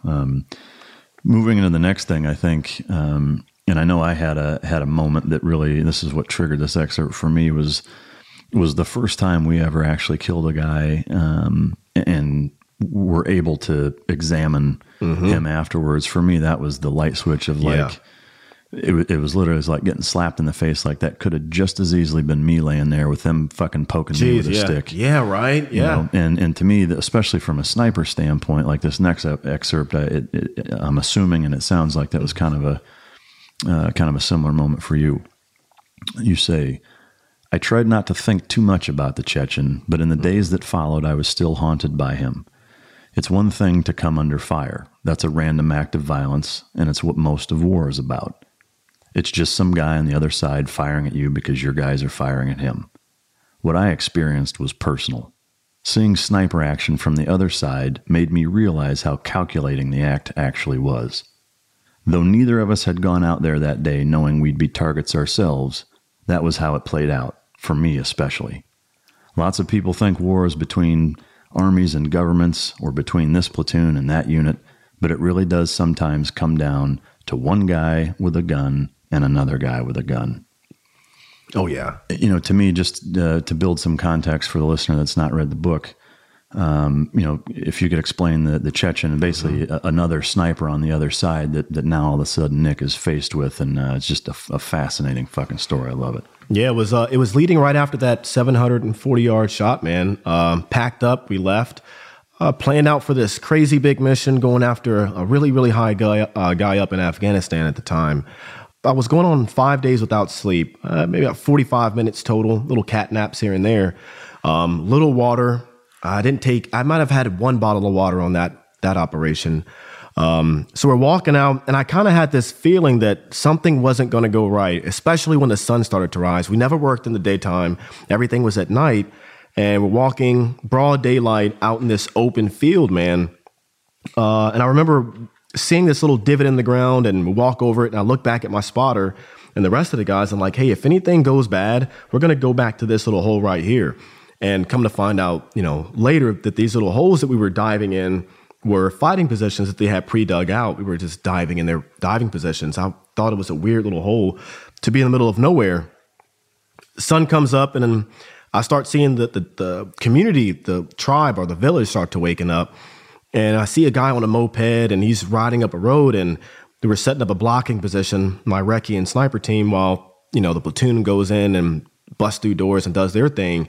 And there's this guy coming around the bend on this dirt road on a moped. And I put my red dot laser, I'm laying inside the tall grass, and I put my laser on him, and I just circle it on his face, and then I circle it on his chest. I'm like, dude, you're going to get it here or there. And he stops, but I'll never forget his face of like disgust, like, you motherfucker. So you saw him? Oh, yeah. Dude, he was close, man. He was like less than 50. Not the Chechen. This was just a random guy. I say random, but that entire village was, you know, a few hundred guys of bad, you know, and see, he turns around, he goes back, and then I had my nods up, and I was like, you know what, let me take my nods off a little bit and put them down, and, you know, kind of poking up in the grass. And I look at my team leader, and I'm like, hey, man, something's not right. And we see some guys out in the field, maybe 100 yards in front of us. Me and my spotter are looking at them, and they're in a huddle formation, and it was like football. They're like, ready, break. They disperse. And I'm like, geez, man, this is really, really weird. But I called up before that. I was like, hey, can we smoke these guys? And like, do they have weapons? I was like, no, they don't have weapons, man. I should have lied. I really should have, because those guys, you can just tell, man, that body language, you know, and couldn't do it. And I was really upset. But then our team leader was like, you know what? Let's get down. I got a bad feeling too. Dude, right after he says that, lawnmower, just grass is cut down, and 360 ambush. I was about as scared as I've ever been. We jump up and we start hightailing, dude. Just got my hand on my helmet, and we're just running to that hole that I have found. We all dive in it. There's 6 of us, 2 guys. Let me see. There's medic guy. Well, there's 2 guys laying out. 4 of us are inside this hole, and we're all trying to fit in this small little hole, man. And you got brass raining down on you going inside, and dude, you're just in a 360 ambush. No idea where it's coming from. And I remember like saying, just let me get up and see, climb over the recce team leader's body, look up on a rooftop about 500 yards away, and I could see a machine gun nest setting up there. So I start plucking those guys, and I hit 2 of them, and whatever, they leave, disperse. And then I remember like this single shot, man, just a crack. And but did you know the very first time you're like, I know that? Oh yeah, the very first shot, it's different, and you could tell it was well intended. You know what I mean? It was like, whoa, and the spacing between it, and just it was almost like you can hear his breath behind the bullet. You know, like he's methodically going about it. And I screamed. I was like, dude, that's a sniper. So we got back down. And for 3 hours, man, it was my spotter. I'm looking at him. He had crawled out of the hole a little bit because we had some guys about 100 yards getting really close. You could hear their footsteps at some point. He's got his 300 Win Mag, and I'm giving him holds and wind calls and stuff like that, looking this way, and he's facing the opposite direction. He's like, Irv, I got a mover, this far. I'm like, how fast is he moving? He's like, 2 or 3 miles an hour. I was like, bro, hold 0.1, hold 0.2, send it. And you would just hear boom. And he's blowing dudes down, bro. I remember he shot one guy and his arm is just like, oh my gosh, it was beautiful for a bad guy. Yeah. And his friend tried to take off his turban and do a tourniquet on him and didn't work. Thanks for playing. Right? Yeah, thanks for playing, man. This guy, it was kind of funny the way he was wobbling off, but he was bad, man. And for 3 hours, we're hearing this just a pop. And I look over at my spotter and dirt's just popping in front of his face. I'm like, bro, move. He's like, I can't. And I'm trying to get up and I held my head up. I talked to my team leader. I was like, bro, suppress a fire. We put our heads up and our helmets are almost touching and a bullet cracks right in between it. And I thought he's hit. I push off of him. He thinks I'm hit. And the medic's screaming. He's just laying out in a star formation, just like hugging ground, bro, as much as he could. There's rounds popping next to their heads and stuff. Anytime you would move, like if you turn your head, bro, it would move the grass and he'd aim right there and send it. And it's just like grass popping up, cutting. It was insane. And I'm like, are you good? He's like, yeah, I'm good. Are you good? We thought our heads were blowing off. And that went on for about 3 hours, man. Then they start closing in on us and we're calling for air support. We're calling for reinforcements. The platoon, they're in a big firefight. There's guys throwing hand grenades, painting Picassos on trench embankments with, frag grenades, man. And they were like, no, we can't come over there and get you guys. We called in for air support. No air support. We couldn't have anything that would accept a 0.01% collateral damage. So they were like, no air support, but we'll fly over some planes to try to scare him away. And it was like, man, this is fucking... Dude, I remember cussing out a battalion commander, just like cussing him out. Motherfucked him. Bro, it was like, you're not even fucking here. We're dying. It was... Dude, when you start hearing, footsteps batting on the ground, and dude, it was insane. And I remember thinking I was hallucinating or seeing a UFO. I saw this flat object just start coming in. I was like, oh shit, it's fucking UFO. Get back to it. I look over again. I'm like, that's a B-2 stealth bomber or whatever. It was the flat long ones, right? And it came over and I was like, well, that's pretty cool. It didn't do anything. They popped flares, cool, right? Cool story, bro. Yeah, cool story. And he just passed. It got quiet for like a second. Then it just got, more intense. And they were like, hey, you got to fight your way out or whatever. And I remember the team leader, he's in Delta now. He's like, I have a grenade and a frag grenade and I have a smoke grenade, and I was like, well, I can pull the grenade. I remember looking at my spotter, pounded his fist, and I was like, bro, tell my family that, I'm not a bitch. I was fucking swacking dudes, Yeah. And he's like, no, bro, you're good, man. And we gave our little goodbyes and stuff like that. They're coming in and like the fire was just getting really accurate at this point. I remember a few of the guys had bullet holes in their clothes and stuff like that, just like pass-throughs. I'm like, oh, this is it, man.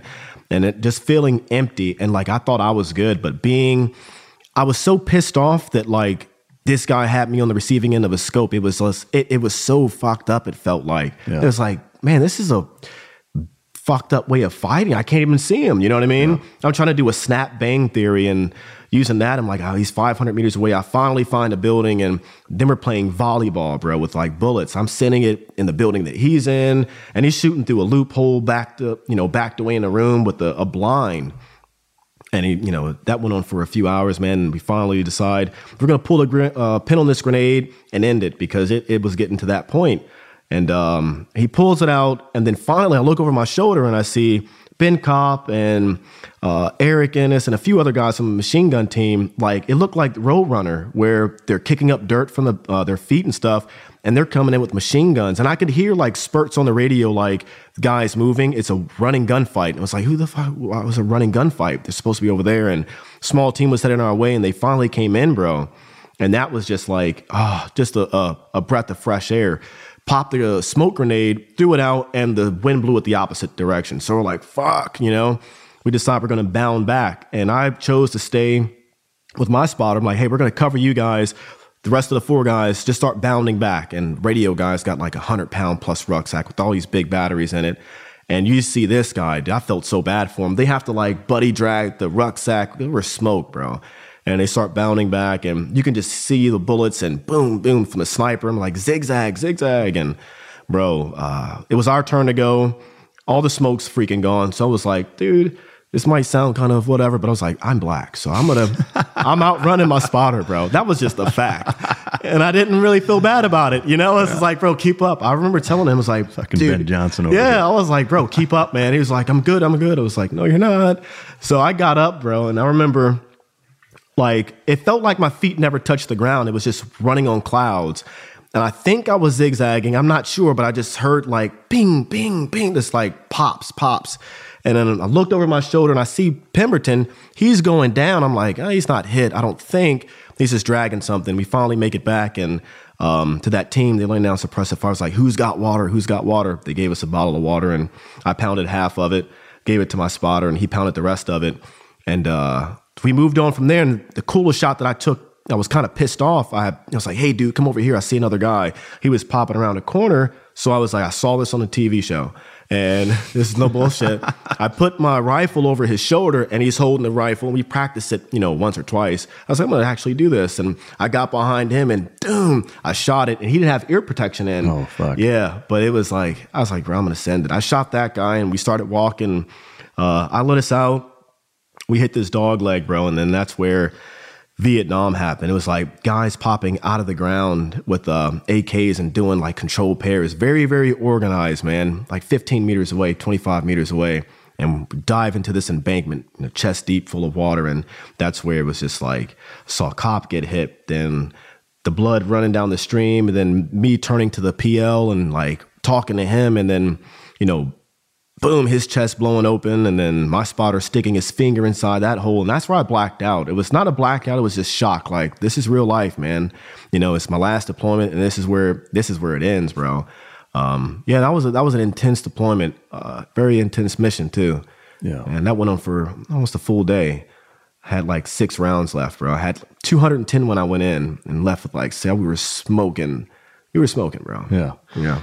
I guess the thing that strikes me about that is kind of a 2-part question to follow up. Is number one is that, just briefly, if you could describe what that felt like to now be on the receiving end, and then to dovetail onto that, just using a little bit of reason, that had to have helped you moving forward on follow-on missions in terms of knowing now what it's like to be in respect. The guys getting shot at shoes, like what, and that's got to augment your tactics a little bit.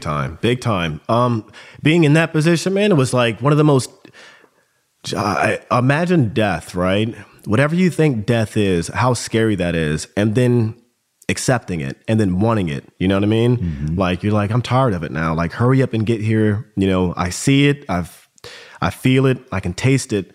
And it's just kind of like prolonging its stay.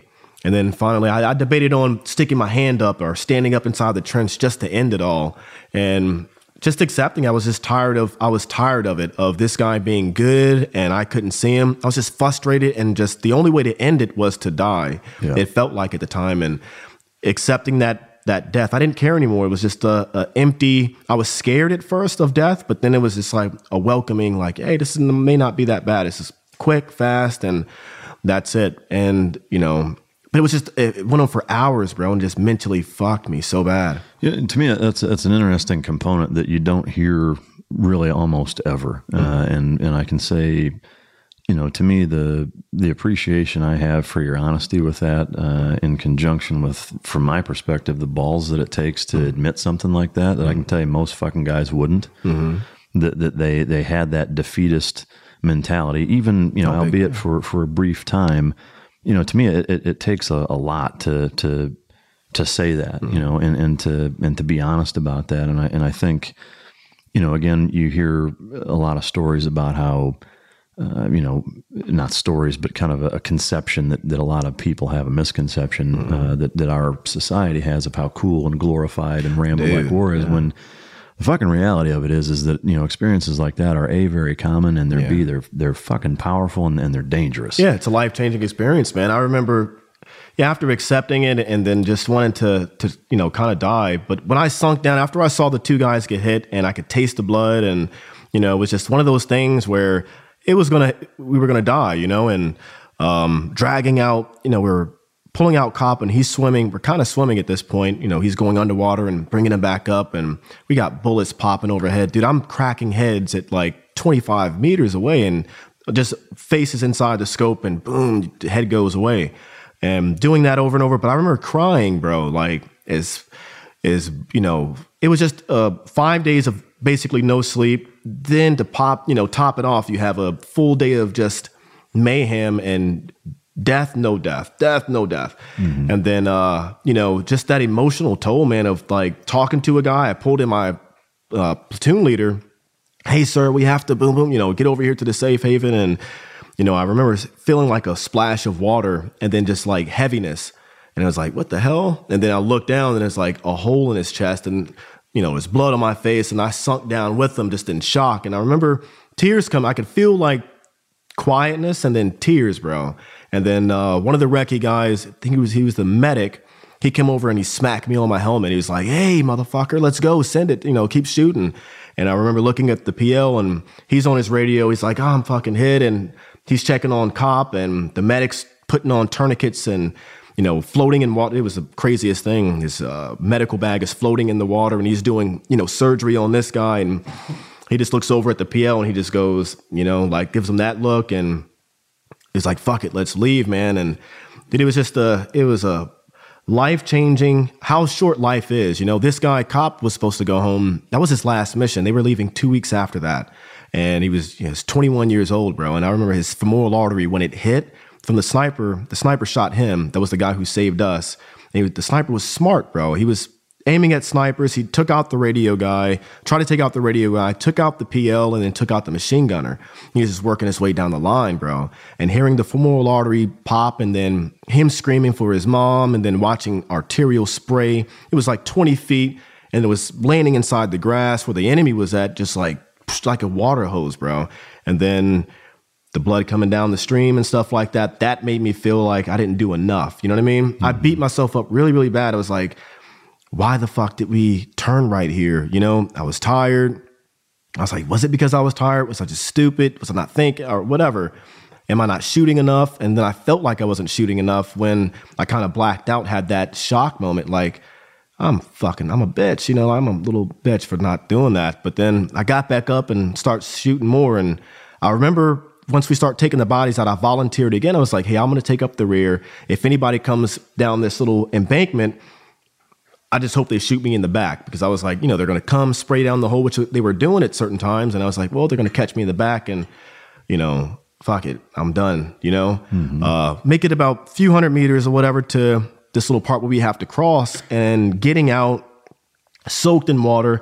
We're the first ones to get out. Me and my spotter are to go set up, establish a sniper hide or whatever position on top of a building to, fuck some dudes up. And I remember running across there, bro, just so waterlogged. And I was like, how do SEALs do this? I love it. In boots and pants. And it was like a short distance. And then I remember the earth, dude. It felt like the earth was on like a water wave. Mm-hmm. This volume of fire from, suppressive fire from our guys. It was almost like a love. It sounds weird, dude, but it's like, oh, wow, these guys love me, man, because the amount of fire they're putting. It was just a weird connection of like, they're protecting me, Okay. It was the trade-off of me usually doing the protective stuff, and now they're doing it. It was like humbling a little bit. Yeah. Little angel swap. Yeah, that's what it was. Yeah, it felt like that, dude. And they opened up with so much firepower, bro, that I went down. I was like, oh my gosh, we're getting ambushed. The fucking hornet's nest. Yeah, dude. And my spotter looks back. He grabs me. He starts pulling. He's like, I'm not fucking hit. I'm not hit, bro. Get off and get up and start running. He's like, oh, I thought you were hit, man. I was like, no, I thought we were getting shot at. Yeah. We make it across, get up on the rooftop, man. I looked at him and I was like, hey, we're killing every fucking bad guy out here. So we still on the rooftop, dude. And we were watching reinforcements come in and vans and little bongo trucks and stuff like that, and RPGs getting offloaded. For as long as you could see, my weapon maxed out, and I couldn't hit guys, and they were coming in, bro, and it's just sending them, just swayland. Then I volunteered again I didn't want to, but at being the rank that I was like, you have to, and I did not want to, bro, but they were like, hey, we're gonna run out, and we need someone. Irv, you're gonna lead. I was like, oh my gosh, I have to lead this entire element over open terrain, a few hundred yards, almost, dude, it was like half a mile. Yeah, almost like half a mile. The Marines wouldn't come in. We got the call.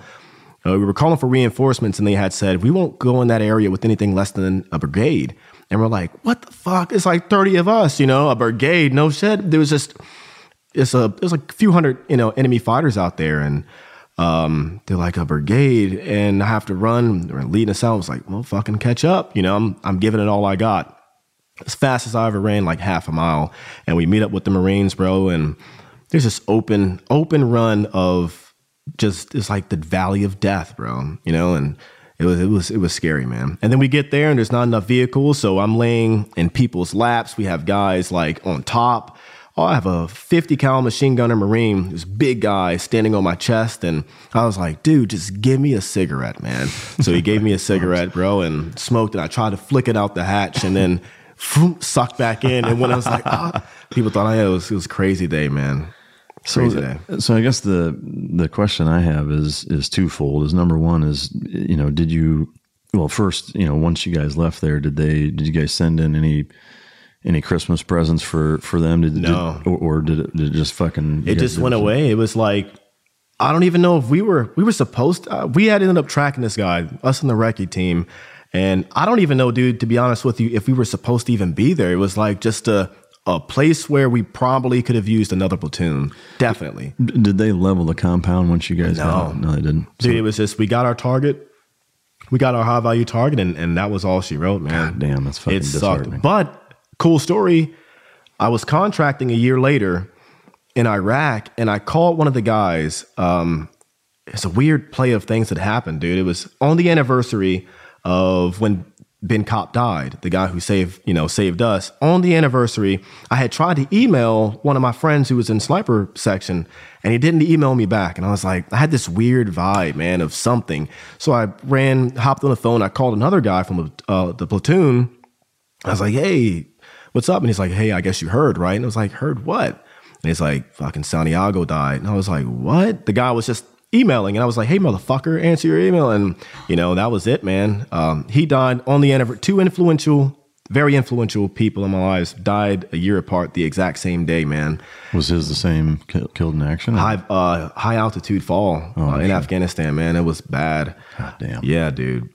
Solid guy. Like you hear that a lot about, no, this guy was the father figure, like, of sniper section. Older guy. He was the oldest. Short guy, the picture in the book, right? Yeah.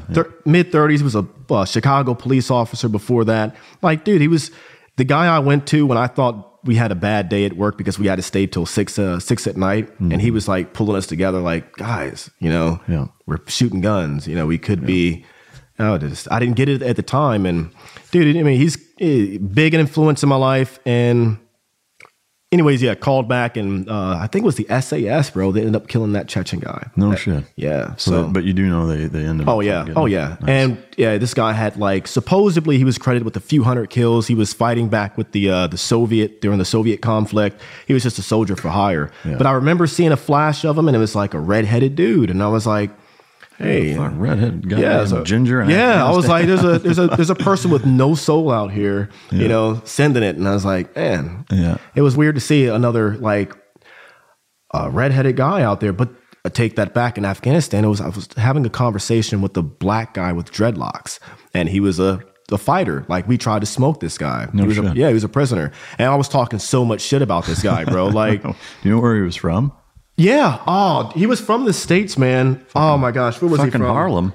I want to say it was New York. Yeah. No fucking shit. Yeah, dude. I want to say it was New York. And we were talking shit. And I was like, I was saying probably stuff I shouldn't say around him. Yeah. And he said something in English. And I remember my butt puckered. I was just like, oh shit, this guy knows exactly what I'm saying. No fucking And shit. I asked him, like, I was like, hey, man, why do you hate us? And he's like, well, you gave me this long spiel about the infidel and Allah and all this and that. And I was like, okay, I get that, whatever. But I was like, if I let you out right now and I gave you a gun, would you kill me? And he flat out said, he's like, yeah. I was like, after we just had this conversation, you would still kill me. He was like, yes.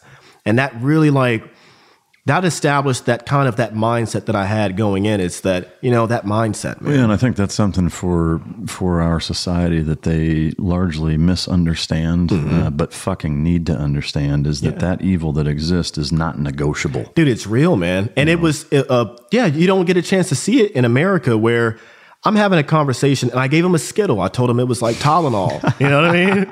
That was my thing, bro. I would give fucking Skittles from the MRE bags and stuff, old ones. But because I'm keeping the good ones, bro.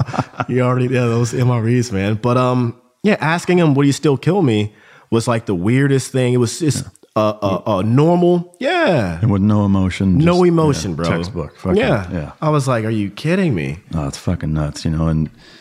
But I had my words with him. After that kind of ticked me off a little bit, but I was like, well, bro, I was like, if I let you out, I bet you I'd kill you. It was just one of those like, what's the comeback for that? Yeah. It was an immature comeback, but I meant it. I was like, well, fuck you too. I'll kill you, Like that was weird, man. Yeah. But it was weird. And again, I think, to me, the takeaway that I hope people understand that if they're on the fence, which fuck, I hope you're not, but is that, that shit is real. It exists. And you're not going to, social justice warrior your fucking way out of that mentality. So for anybody that thinks that you can, you're fucking wrong. And dude, we talked about religion and everything, bro. Yeah. I was like, all that stuff. Yeah. And I was like, well, yeah. Yep. One of the things that I found actually pretty humorous, because I've been through the same shit, and I know most military folks have, is the weird things that you think of when you see certain landscapes or things, and this one, because I'm going to give you the Aladdin story, because that was, I'm going to pull my sensitivity fucking cloak off here for a second. Here we go. Aladdin was my favorite fucking Disney movie. What? You too? Fucking loved that shit. Yeah, dude, I watched it last month. Well, Jasmine was hot, so she still is. She's timeless, right? Yes. But so Ariel too. Yeah. So but the thing that struck me, and again, like I whether it's even stateside, being in the desert or the jungle, like you find yourself in these positions and landscapes and situations that are fucking surreal, that like your mind couldn't make up in a dream. And you're sitting here looking at them and it fucks with your head a little bit. It's like, why are we fighting here? Yeah. But it also makes you think weird shit sometimes. And I know like during Hell Week, especially, like most of us hallucinate and see weird shit. But I just thought this was fucking cool. I looked across the moonlit desert landscape. I thought, this looks like a scene from Aladdin. I wish that Pemberton and I, his spotter, and I could just ride a magic carpet to our objective. Mm-hmm. The thought of that image was so ridiculous to me that I started to laugh. Pemberton looked at me with a puzzled expression. I managed to stifle my giggle, and I said, I can't even tell you right now what's going on in my head. Yeah. To me, the thing that again, I've found myself in a similar position, and again, I think that's something that would fascinate a lot of people, is that some of those environments, it's such a dichotomy between, two just incredibly contrasting oppositions, between just absolute fucking chaotic mayhem that honestly, you couldn't make up. Mm-hmm. That's so stressful, it's so chaotic, it's so violent, it's so just fucking god awful. Mm-hmm. And then 30 seconds later, it's one of the most beautiful, serene fucking landscapes you've ever seen, or even thought you. I'm Nick, the host of the UFO Chronicles podcast, with first-hand witnessed accounts of the strange and unexplained, covering UFOs, cryptids, conspiracies, and the paranormal. Real people, real encounters. So come with us on the journey into the unknown. UFO Chronicles podcast is available to listen to on all apps. I'll see you soon. Could imagine in your life. Dude, yeah. And it fucks with you sometimes. I remember thinking, well, during that day, I was just tired of walking too. And, you know, I'm sure you can probably elaborate how it is to run in sand or walk in sand. I fucking It can't sucks. get away from it. Bro, and that was my first encounter of like walking a long distance in sand that would give away too. You know, it's just a constant fight with all that gear on. And I look around, it's like the sand dunes and the way the moonlight was hitting the sand and the twilight, the nautical twilight. I was like, man, it looked exactly like, it looked like Aladdin. Mm-hmm. And I was like, you know, I was imagining me and Pemberton on this purple magic carpet with holding hands. Yeah, with golden tassels. Nut to butt. Yeah, nut to butt. And just getting there with our sniper rifles, man. Mm-hmm. And there was a few times where you look around and you're like, wow, this could be a good tourist attraction place too. If there wasn't, you know, guys with RPGs and AKs. A bunch of fucking hell-bent fucking religious assholes. Yeah. Speaking of weird shit and religious assholes, you'll get this segue here in a second. Some more weird shit, and this is one of those things where our society again. I think I know where you're going. You already know where I'm going with this one. Yeah. But you know, but the thing that again, that the savagery that exists in this fucking region is something that you know, people again they can't wrap their minds around, and not to get too far on a tangent in politics here, but for the love of fuck, trying to import this is mind numbing, and it's generally only the people like Nick and I and the select others that have stared that in the fucking face and seen things like I'm about to describe. But you know, that is something that's ingrained in them. It's bred in terms of you know, from day one and being, you know, totally immersed in this type of societal fucking sickness that exists over there. That no different than all of the things that make our society and culture what it is from a heritage and you know, tradition standpoint. Is it's the same, but now this is some whole next level twisted shit, and here it goes. And again, just to build some context, they went on a raid, on a mission, and came across a group of naked men that were all in a fucking man pile on Jack Off Thursday, which I'll let the readers talk about or learn. But Galloway shone his light between the legs of one of the guys they had to pull apart from one another. What looked like saran wrap and a shoelace tied in a bow knot was still surrounding one guy's junk. I'm out of here. Not touching none of them. We'd had enough. We had our paper and digital documentation. Everyone agreed that was sufficient. Dude. So, you know, by all means, expound on that. But it you know, the goat fuckery and the savagery and the sick, twisted fucking shit that these people, you know, enact on one another, whether it's, you know, old men with young boys or, you know, child wives or, you know, man piles of fucking, you know, stuff like this that. It goes way beyond the scope of a fetish. You know, it's a lifestyle. You know, tell me what that experience is like. Yeah, man. We used to have these guys also living on our compound with us, the Afghans, at certain points in time. And every Thursday they'd have Man Love. We called it Man Love Thursday. We need to bring that back. Right, right. Hey, it's Thursday. Man. Is it? It is. It's Wednesday, but you stick around an extra day, we'll make it. Dude, it was Man Love Thursday. I don't think we put two and two together. I was used to seeing it, you know, walking around and working with them. Like, you'd give a mission brief and you'd see one guy just fondling another guy's dick, like during a mission brief or debrief or something. Who doesn't do that? Yeah, it was weird. And I was walking down from the bathroom one time in Afghanistan, and I see this guy with long hair and he's like feminine style body, bro. And he's like grinning me up. And I'm like, dude, it's been a long deployment. No, I was like, bro, I got a 9mm and this is, how could I justify this one? You know, I'm not, hey, you can get raped over there. Like literally, bro. No, that's no shit. And we went on this mission and it was like really thick foliage, lit these guys up. It was a pretty cool one.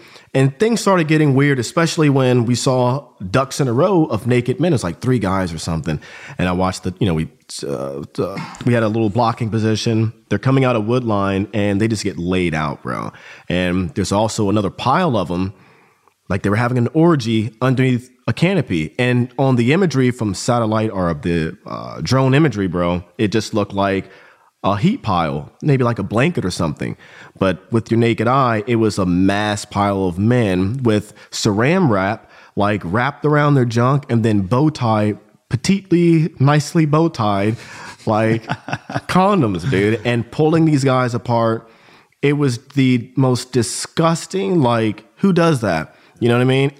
It was just nasty. It smelled like shit everywhere, bro. It was just poop dick. It was nasty, bro. Yeah, nasty. I mean, some of the shit you run into, I know, I've been all over the fucking place. I know you have. I mean, whether it's the Philippines, Southeast Asia, fucking Hong Kong, I mean, you name it. Obviously, societies are what they are, and cultures, beget, differences and contrasts from what we have here. But I still think there's a, when you look at the savagery that exists, especially when it comes to, to me, whatever, that's some weird shit, but at least it's all adults. The problem that I have with that fucking place is when you're talking about little kids, man, 9-year-old girls with, 40-year-old men and shit like that, where, to me, consensual is consensual. If 10 fucking grown men want to have a man pile, fucking, that's your business and whatever. But what the problem that just don't use saran wrap. Right? Don't be so neat about the fucking bow tie. Just use some duct tape. Whether it's animals, I mean, I know goats are a big fucking problem. I've seen that. And it's just like that shit isn't fucking normal. And when you're talking about non-consensual with fucking children, that's where, I know some of our guys have gotten into fucking trouble beating guys' asses or fucking smoking it, Right place, right time. Going back to that, we were in, I think it was my second deployment to Iraq. We were in Mosul going after this guy called the Vampire.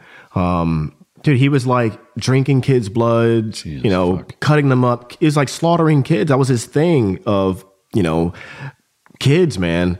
Golly, he got his, man. He got his. Oh, fucking, that's good to hear. I mean, the fact that that's what our guys run into is just unreal, bro. To me, the irony of it is that, to deal with shit like that and then come home and hear the semantics that takes place in our society of some of the shit that people argue about, it's fucking mind-numbing. But yes, it is, man. But those are some tough decisions. Which, what do you do in those scenarios? Obviously, their society is different. But here's another kind of example in the next excerpt that I find is something that, again, a lot of society struggles with knowing. But it's one of those things where damned if you do, damned if you don't. But it's a tough decision that our guys are faced with over and over and over, and I hope that the listener can appreciate that. Once in Iraq, one of my buddies had to shoot an older woman. It wasn't a case of mistaken identity. He knew what he was doing, but he had no choice. He saw her inside a building, moving around with several AK-47s going in and out of several rooms. We were taking heavy fire, and she got killed. What's worse, we took several captives, and one of the guys confessed to being her son. He told the interrogators that he was the one who was supposed to be helping supply the shooters, but he had asked her to do it, figuring that we wouldn't shoot her. He'd been hiding inside the house, under a bed, while his mom did his job for him. To me, that really encapsulates just the shitbaggery that exists over there with people using, their moms and fucking children as shields. But again, when it's, hey, I've got to make a decision between an old woman shuttling AKs and my fucking buddies, like, that's not a decision. She's got to go. Yeah. Dude, that was a weird one, man. Like, that happened a couple of times too. It's one of those things that you don't ever want to do it. Like, no one's ever gone overseas like, I'm going to kill women and children. Hell no. That's like the last thing, I've watched guys not do it and bad things happen. Yeah. This is a hard thing to do for some people, especially, it just is for any time. But it's a disgusting mindset to give your mom, bro, like, of all people, your mom, I can't even fathom that. Yeah. Give my mom something to get her in trouble or potentially killed is like, what kind of, you're not even a man. I can't even call you a man at that point. You're just because to use that logic is bullshit. Right? I can't even think of it. Yeah. I mean, because it's like, well, I didn't think you'd shoot her. Like, motherfucker, you shouldn't have put her in that position for them to even be the ones making that call, and to me, that really highlights just the nastiness and the the depth at which the evil that exists that our guys face day in, day out, that's there. And that's some tough shit to fucking deal with. Oh yeah. Obviously, with what I do for a living with canines, there's the dog in the book, Bruno. Love dogs. I know that, you checked out the kennel and saw the heathens. Those dogs, if anyone, those dogs are not even, those are little Cerebruses. Man. Yeah. I was going to say that little demonic things, man. They're, gosh. Yeah. There's a good welcoming committee here at the Tricos Warrior Dog Show, but they'll pucker you up, man.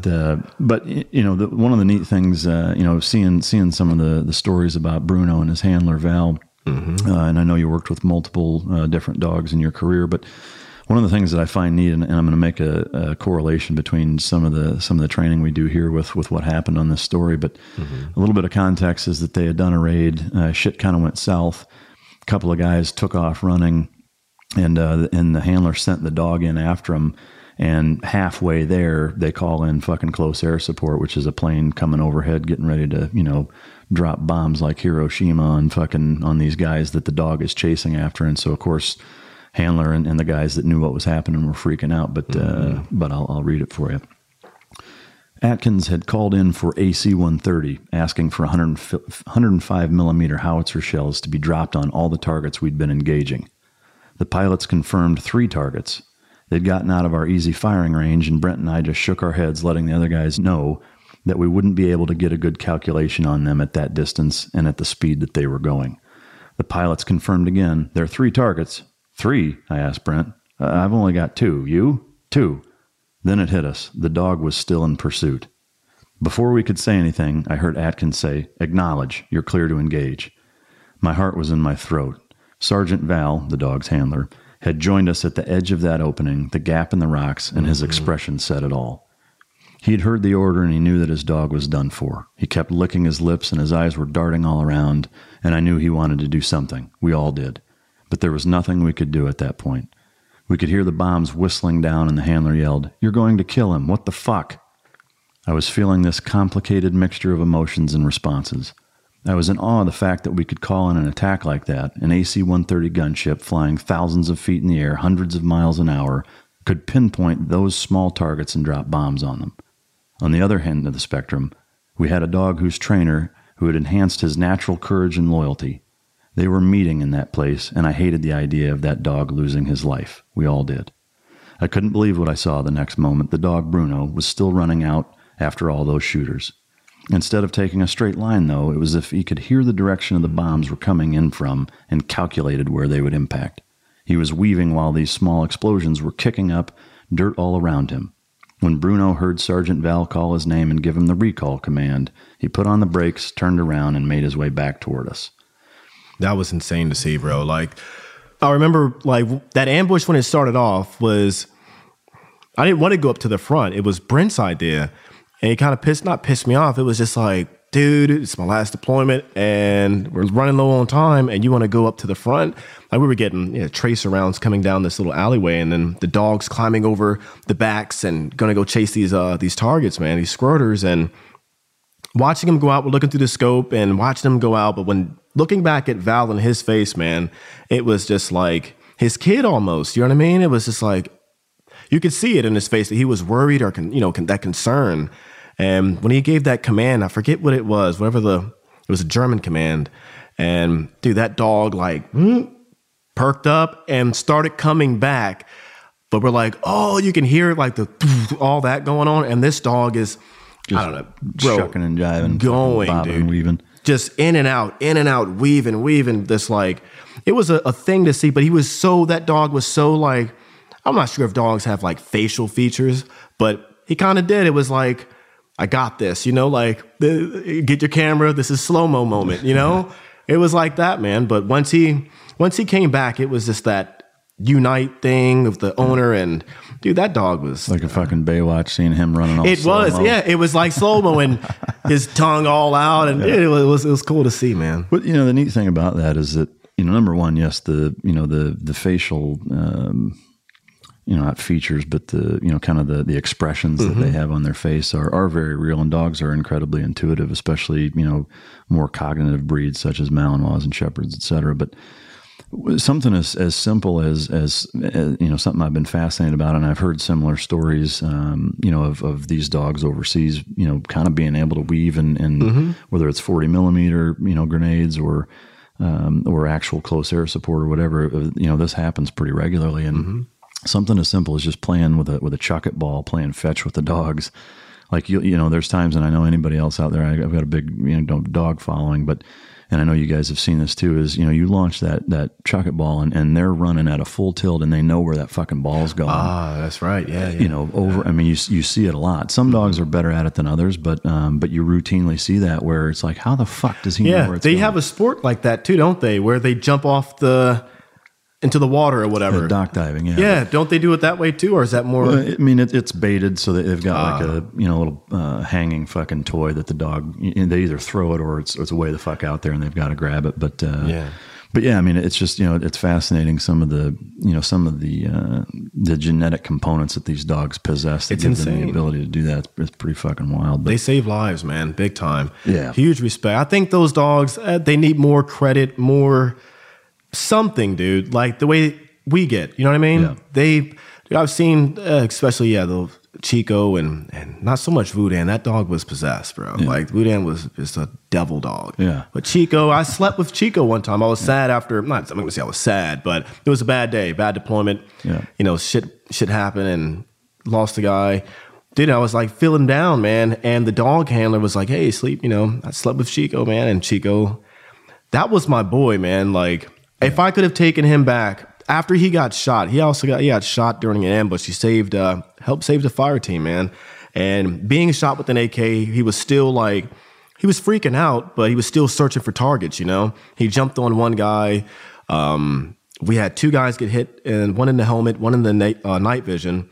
I'm hitting a few guys. Chico's biting a few, and then he gets shot. Then he takes off. He does this like little run thing in an open field, confused maybe or something. And then he locks back on, and then he kind of drained out. So we had to carry him, and, watching that bond between that dog handler did not want anyone else to carry his dog out. We walked for 4 clicks, bro. And he's just carried him the whole fucking time. Whole way, wading through water and everything. Oh yeah. Nice. He came back to work, I want to say a few weeks later, man. Yeah. But every day, dude, it was, after every mission, I'd go in there and say, what's up, man, in his little cage. And the owner would kind of get pissed because I was a little too friendly with him. Yeah. And, it's like eyeballing his girl, huh? Yeah. Yeah. He's like, hey, Irving, calm down, man. But dude, he was like that dog was the only dog I could show emotion with. You can't do it with the guys so much, but with the dog, you kind of get that childhood hug thing going. And I mean, to me, that's one of the things I get asked a lot, in the speaking events and different things that I do, from kind of the general public. And one of the things that I think gets a little under realized and appreciated is in an environment where, chaos is the norm, and violence is part of your daily routine, and just the chaos that exists, from a stress standpoint, is that, most people from our side of the pond grew up with dogs or had buddies that had dogs. It's a very American societal norm that is very, very valuable over there, that provides a kind of a slice of home that gives comfort to a lot of guys, and that element, I think, again, doesn't get enough appreciation or realization at a minimum. But it's a fantastic component that these dogs bring above and beyond just saving guys' lives. But transitioning into kind of the last element of the book that I want to talk about, that there's 2 different excerpts that I want to read just in succession. That really highlight some of the morality that exists in terms of big picture shit as to why we're there, if we should be there, how that makes you feel, and some of the inner workings and intricacies of the funding of the assholes, if you will. And so I'm going to read just 2 back to back. But we had a terrorism specialist as part of our unit, and he was the one who told us about the 98% in heroin connection. I have to admit that pissed me off a bit. I was out there laying my life on the line, along with all the other guys, and I believed that I was defending my country.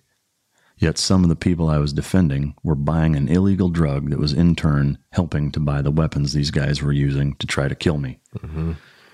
That highlights, really the kind of the next component of the excerpt, which is to say that I was starting to feel disillusioned is pretty accurate. I still believed that we were doing the right thing by being there and taking on these forces, but the toll was climbing. I'd lost some good friends, and I knew that it wasn't just the fact that my resistance was low due to the food poisoning that had me thinking that we were there and some rotting away in the country. I'd felt the same way in Iraq and had begun to question why we were putting in so much blood, sweat, and tears in a place where people didn't seem to want our help or care that we were losing lives in the process. I think that for most of us, you could only go out there and put your head down and just do your job and not question anything for so long. Mm-hmm. Now, for me, again, even with the backdrop and the context of 9/11 and what that meant to us as a country and kind of the payback and retribution that we wanted to enact on that country, on that group, as it is Al-Qaeda, the Taliban, et cetera. Even with that, and I know, I've got a ton of friends that I've lost in a number of theater of operations, but I find myself struggling with the same thing of thinking, if some of these guys are some of the greatest men that this fucking planet has ever produced. Yeah. And there's not a single goddamn one of them that their life just by themselves is worth that entire fucking country, in my opinion. Mm-mm. And to go out there and do that day in, day out and try to fucking rationalize losing these guys, what it means to us as a country, from a not even a tradition standpoint, but from a putting it back into our population. Like, these guys are integral parts of communities that are that are the type of men that need to be having children, that need to be mentoring people, that need to set fucking examples, and they're losing their life for these fucking assholes. Mm-hmm. Mm-hmm. And to not get disillusioned, I think you'd have to have your head up your ass. But what I'd love to hear you expound on is how you were able to do that day in, day out, seeing guys lose their lives, almost getting killed yourself, mm-hmm. getting fucking shot. How did you wrap your mind around that? And what did you do to just fucking pony up and get after it and grind on? Dude, I kept it simple, man. I looked around the guys around me, all the guys who I looked up to, the remainders of my leadership and guys who had been doing it for a long time, like, guys who had 14 deployments, 10 deployments. And, I'd ask them, how did you guys do? Or what keeps you guys going? And it's the same thing. The guys next to you. As cliche as that sounds, or as movie as that sounds, it's the fear of letting someone else down. That's like, that's worse than missing a shot. That's worse than anything to me, is letting another person down that, looks up to you or relies on you or looks at you as a friend or a somebody in their life. To let that person down, it's one of the most painful feelings I think that I would, anybody could ever endure. A guy like us, or guys like us for that matter, is you put in all this training with your team and, you build this bond. And if you don't do your job, you kind of let someone down, it kind of throws up the entire mission. And that's what kind of kept me going, man. It's ignoring the physical pain or the mental pain that I had to not necessarily impress the guys, but I felt like Robin amongst Batman, mm-hmm. And you don't want to be Robin for too long. You know what I mean? Yeah. You kind of want to evolve a little bit and, make it to that Batman stage. And whatever I thought that it would take to make me into a Batman or be looked at like a good guy or whatever, in their eyes, man, is what I did. So a lot of that was just ignoring, emotional pain. It was only like, there was one time where it got to the point where I didn't have anybody to talk to. So I went outside behind my little building, and I used one of our FBI guys or whatever, he was there, his cell phone, or Iridium phone. Yeah. Satellite phone. And I called my dad, but I waited for the F-16s to start taking off to kind of mask I knew I was going to bawl out, cry, and it was I lost, the guy who saved my life, and, he fought to stay alive for 7 days and then finally died, dude. It was like very, very emotional. And I didn't have, anybody to really go to at that point. So, I called my dad, and I didn't say much. I just, let it out for a little bit. You know mm-hmm. what I mean? And before that, prior to that, it was just bundled up, whatever you want to call it. I would use that to, go out and fight the next day and just keep doing that. But it was getting to the point, that deployment, dude, where it was just like, it was too much. Not too much. I mean, maybe it was the way I grew up. I'm not sure what it was, but I think that I don't know, maybe I didn't hide it good enough or something like that. You know what I mean? Maybe some guys just hide it better or whatever. But well, I mean, to me, it sounds like suppression was your best friend. Yeah, exactly. And to me, the next excerpt, which is the last one I'm going to pull for the book before we start talking about porn and some other stuff. Is both suppression and detachment that I find as being a reoccurring theme, and that number one, it's a reoccurring theme of feeling that responsibility for your guys, especially now as a team leader. But removing yourself from the equation in conjunction with suppressing it. And the excerpt goes like this: "We were almost to a man video game guys, so it felt natural to us to see that kind of violent action rendered on a screen. As time went on, I had less interest in watching those videos, but I still did it. We had the regulation AARs, after action reports, to do. Then Pemberton and I had our own version of them to do. As the amount of violence we saw and participated in increased, the more important those unofficial reviews became. At least for me they did. I'd done the killing. While I watched them on screen, it was that guy, the one in the video, not me, who was now responsible for those deaths." To me, like, what I find so remarkably fascinating about that is your ability to watch, and for those of you listening that are, a little bit lost on the context, is that, the after action report, which is where these guys, after a mission, they've got all the, the footage, video footage, if you will, of these operations, and for your ability to watch that and compartmentalize that, make it's that like a movie, yeah, make that distinction of just saying, that it's that guy, it's not me. Like, did that play an integral role in your ability to kind of live with it and help suppress it, or big time? And I think it stems from like my dad, the way he would teach me to deal with pain. It was he was a tough guy. His dad died when he was in the 6th grade, but his dad was very abusive. Used to beat up his mom, and for fun would beat up the kids, one of those dads. And he vowed to never be that way. But some of the mentality of just being tough and hard kind of stuck around. So crying for me, and if I fell down or scraped my knee or, did whatever, it was more or less like I'd have to, when I wasn't allowed to cry, but I had to go inflict pain on whatever inflicted pain on me. So if I fell on the ground and I tried to run over to my dad, he'd grab me and we'd walk back over to the spot where I fell. Exactly. Yeah.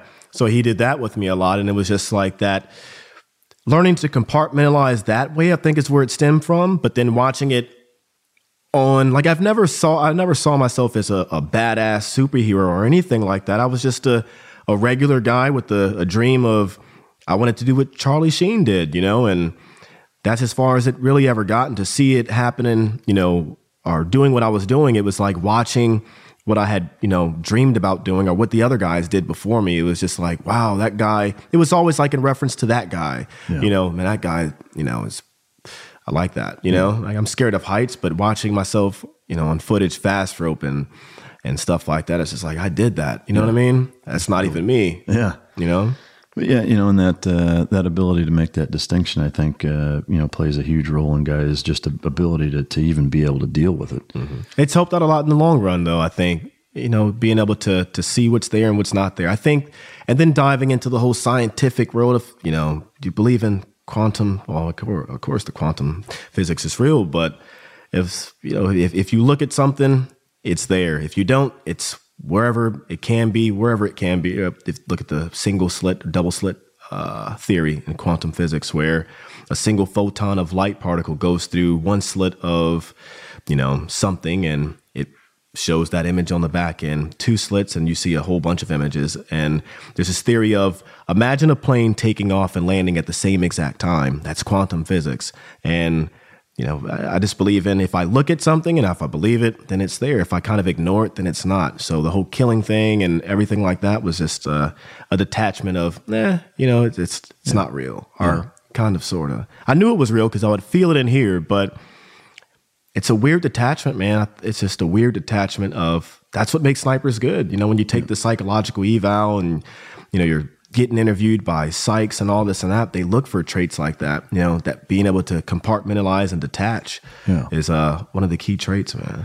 Well, yeah, I think, you know, coupled with, you know, how close up you are and, you know, seeing guys' facial expressions in one shot and one kill type of thing plays a big role in that. But one of the things that I think I'd love for you to expound on is the sniper-spotter relationship. Mm-hmm. Yeah. You know, just kind of real quick, if you can summarize A, the importance, but then B, you know, that dynamic and just like with a husband and wife or, you know, child with their parents, like how big of a deal, how good that relationship is going to impact your success on the battlefield. You know, I'm glad you brought that up. You can even take that to the civilian or marriage or relationships if you want it, man. That's exactly what it was. Like my spotter was my second arm, or my other arm, or whatever you want to call it. It was that communication was everything, that open communication. If I didn't, like, we would critique the hell out of ourselves after a mission. It's, you know, hey, dude, what did I do wrong? And if you fuck around and say, oh, no, you were great, bro, I'm going to punch you. Like, no, I know I did something that was not right. You know, I might have, it's something, always something. Open communication and being willing and able to accept it and build upon that was like what made a great team. And the reliance on each other, it got to the point where you don't have to say anything. It's just a look. Or, I mean, I could tell it was Pemberton, dude, by the way he smelt when he sweats. And that's just the... Or bust ass. Yeah, or bust, you know, like, hey, he eats a lot of onions. I know that, you know? It's that bond, man. And it's I still talk to him to this day, man. It's just a bond that is really, really hard to break because you go through, you know, so many things and you're dealing with, you know, a single shot and the intimacy behind it and the communication to build up this one shot. And you're essentially both taking the life of an individual. You know, it's just a marrying stage. And then that, you know, taking away of a life thing, it's a bond, man, that it's like art or something. You know? I'm Nick, the host of the UFO Chronicles podcast, with first-hand witness accounts of the strange and unexplained, covering UFOs, cryptids, conspiracies, and the paranormal. Real people, real encounters. So come with us on the journey into the unknown. UFO Chronicles podcast is available to listen to on all apps. I'll see you soon. I mean, I think I know for SEAL training as an example, and I know, you know, Ranger School and RIP is very similar in terms of intensity in that, you know, the adage of the strongest steel is forged in the hottest fire. Like the shit that you guys go through, I mean, that's beyond brotherhood. It is, yeah. You know, and to me, like that really highlights the, you know, one, the importance of the relationship that you have with your spotter and just your teammates in general, but also something that, you know, I know you probably are faced with similar things in dealing with some of the civilian, you know, public and whatnot. Is, you know, you can try to explain that to people, but it's hard to explain. Do it till you're blue in the face, like you know, it's something that it's your heart, man. Like that, your spotter, your guys next to you, going inside of a room, cutting corners, man. That's your heartbeat. Like if that guy goes, your heart goes, and without the heart, your body dies.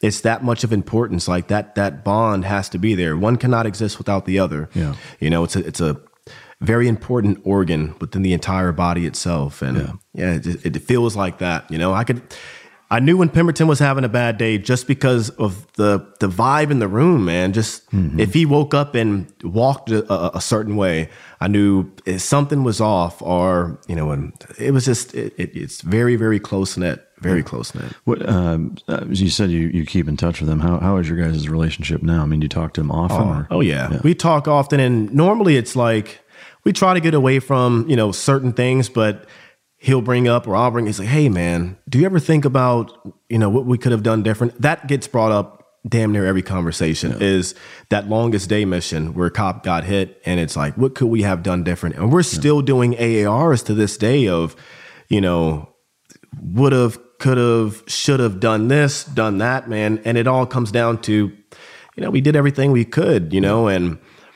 but I think being perfectionist and, you know, it's just very precise at what we do, there has to be something that wasn't done right, and we just nitpick that maybe longer than what we need to, but that bond of, hey man, are you good? Anything. And we talk and, talk about his promotion. We talk about the new military that's happening now and how he feels about it. We talk about, all that life, man. And, what's the next chapter in life, Yeah. One of the things that I'm curious about, and I was very fortunate in that I never had to attend a funeral of a teammate that had died saving my life or in a combat operation that we were on together. Right? And I'm glad that I've never been through that. Now, having said that, I've been through a number of funerals of close teammates of mine that were killed, that died, and were killed in action, facing our enemy.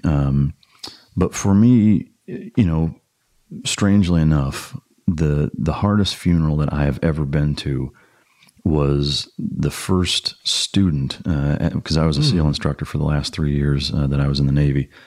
The very first student that had gone through while I was an instructor, I didn't remember him real well, but his name was Mike Mansour. Oh yeah, he was awarded the Medal of Honor in Iraq. I was there when he died. Yeah, I was a machine gunner, Mark 48 gunner, just like he was. Right? Was that Mansour, the 48? Yeah. He dove on a grenade and saved a number of his guys' lives. But going to his funeral was different. And for me, the best way I can even try to rationalize it or explain it was kind of like a father losing his son. And I don't mean that, I get it, out of disrespect for his dad, of course, or anything, or that I played some integral role in his life, because I don't think that I did, other than I was one of the instructors that's a big part, man. But whether or not he probably even remembered me is who would have known. But I felt, for me, that it was like a feeling of failure, of passing the torch and then him not coming home. And it was, to this day, the toughest fucking funeral I've ever been to in my life. One that still gets me choked up even thinking about it. Yeah, I got that.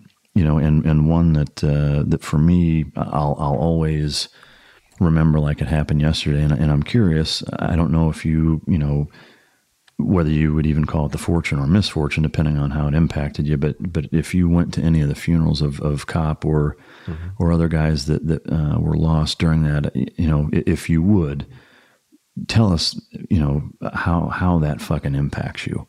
Man, empty, man. It feels like a piece of your soul gets snatched out, like torn off, man. It took me forever to go see Cop's funeral or his gravesite in Arlington. My parents still live up in Maryland and not too far from Arlington Cemetery. And they kind of encouraged me to go. It had been a while. I didn't want to go see him. You know what I mean? Not see him, but I wasn't ready, or I wasn't sure if, dude, as weird as it sounds, like, would I even be, I don't know, like not worthy or accepted or disappointed. I didn't know what to say. You know what I mean? I didn't know what to say. That was the hardest thing for me. What can you say? Yeah. And that's exactly what happened. I didn't say anything. It was, I got there and dude, my legs got weak, man. I remember going, collapsing. Oh shit. Yeah. It was weird. Yeah. That's tough. I appreciate you sharing that. I know it's not easy. And, but again, I think it's something important for those of you listening to understand the gravity, that exists within these tight-knit communities and the sacrifice that our guys are putting down for one another and what it really means. I mean, it's one thing to talk about it, to see it in a movie, to read it in a headline.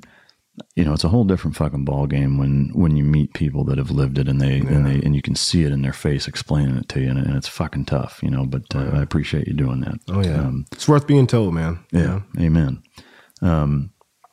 So the next thing that I wanted to move on to, because it's a hotbed topic, well, actually, before I do that, I just want to say, is there, for those of you to kind of wrap up the book quick before we move into the next segment, is this book, if you have not read it, do yourself and your fucking country a favor and go buy this book and read it. Read it where you're not going to be distracted.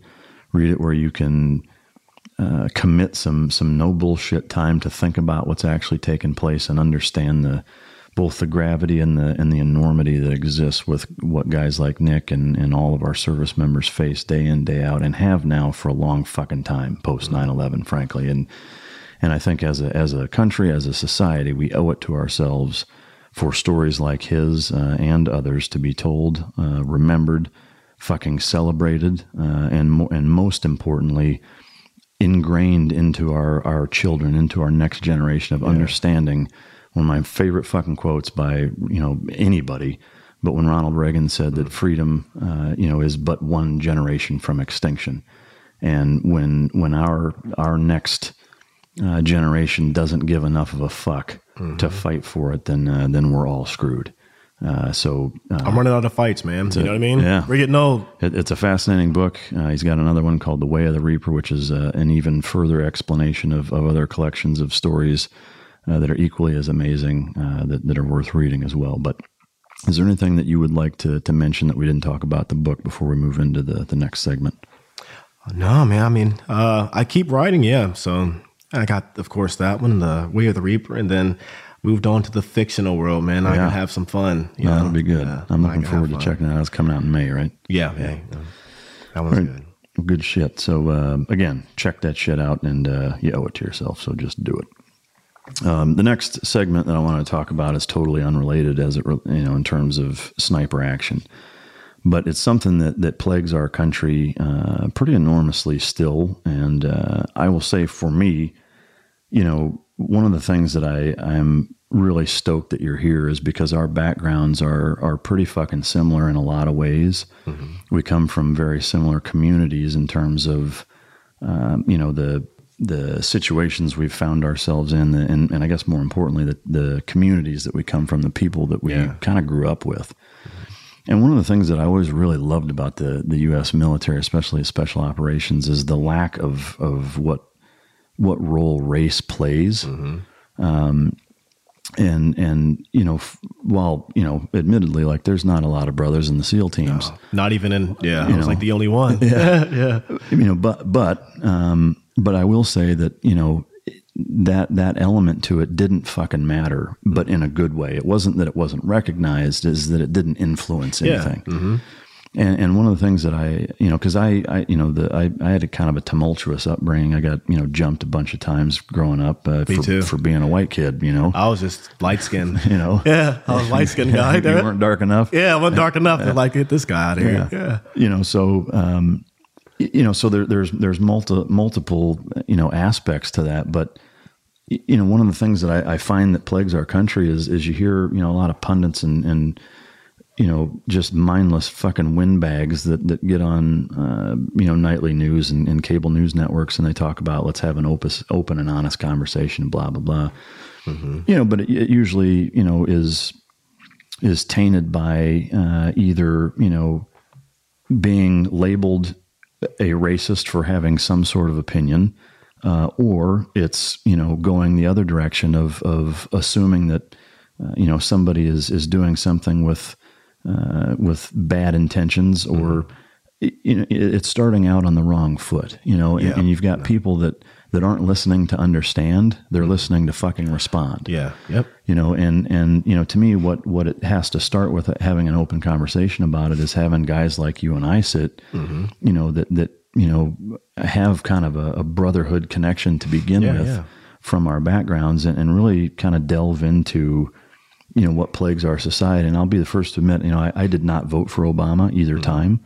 Mm-hmm. I was not real crazy about the fact that he was elected. However, I would say that his first election, I was the one thing I was very mindful of and excited about and hopeful about was that I felt like, okay, I think our country has a very good foot forward, or potential for a foot forward in terms of race relations in this country. And and this is just one white boy's perspective. No, I felt the same way. Hell yeah. But I feel like in his 8 years, we took 30 fucking steps back. Same, bro. And so I'm curious, as somebody who felt the same and has a similar background militarily, career wise. Mm-hmm.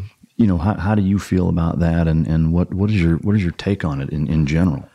Yeah, dude. It was, so I was the first. Well, when I got to battalion, we had a black first sergeant who was, we nicknamed him, or he called himself the Black Rhino. This dude was huge, right? Just a massive guy. And I'm not going to say he looked like a rhino. Well, I mean, he's just a big gorilla looking guy, just massive, right? Scary.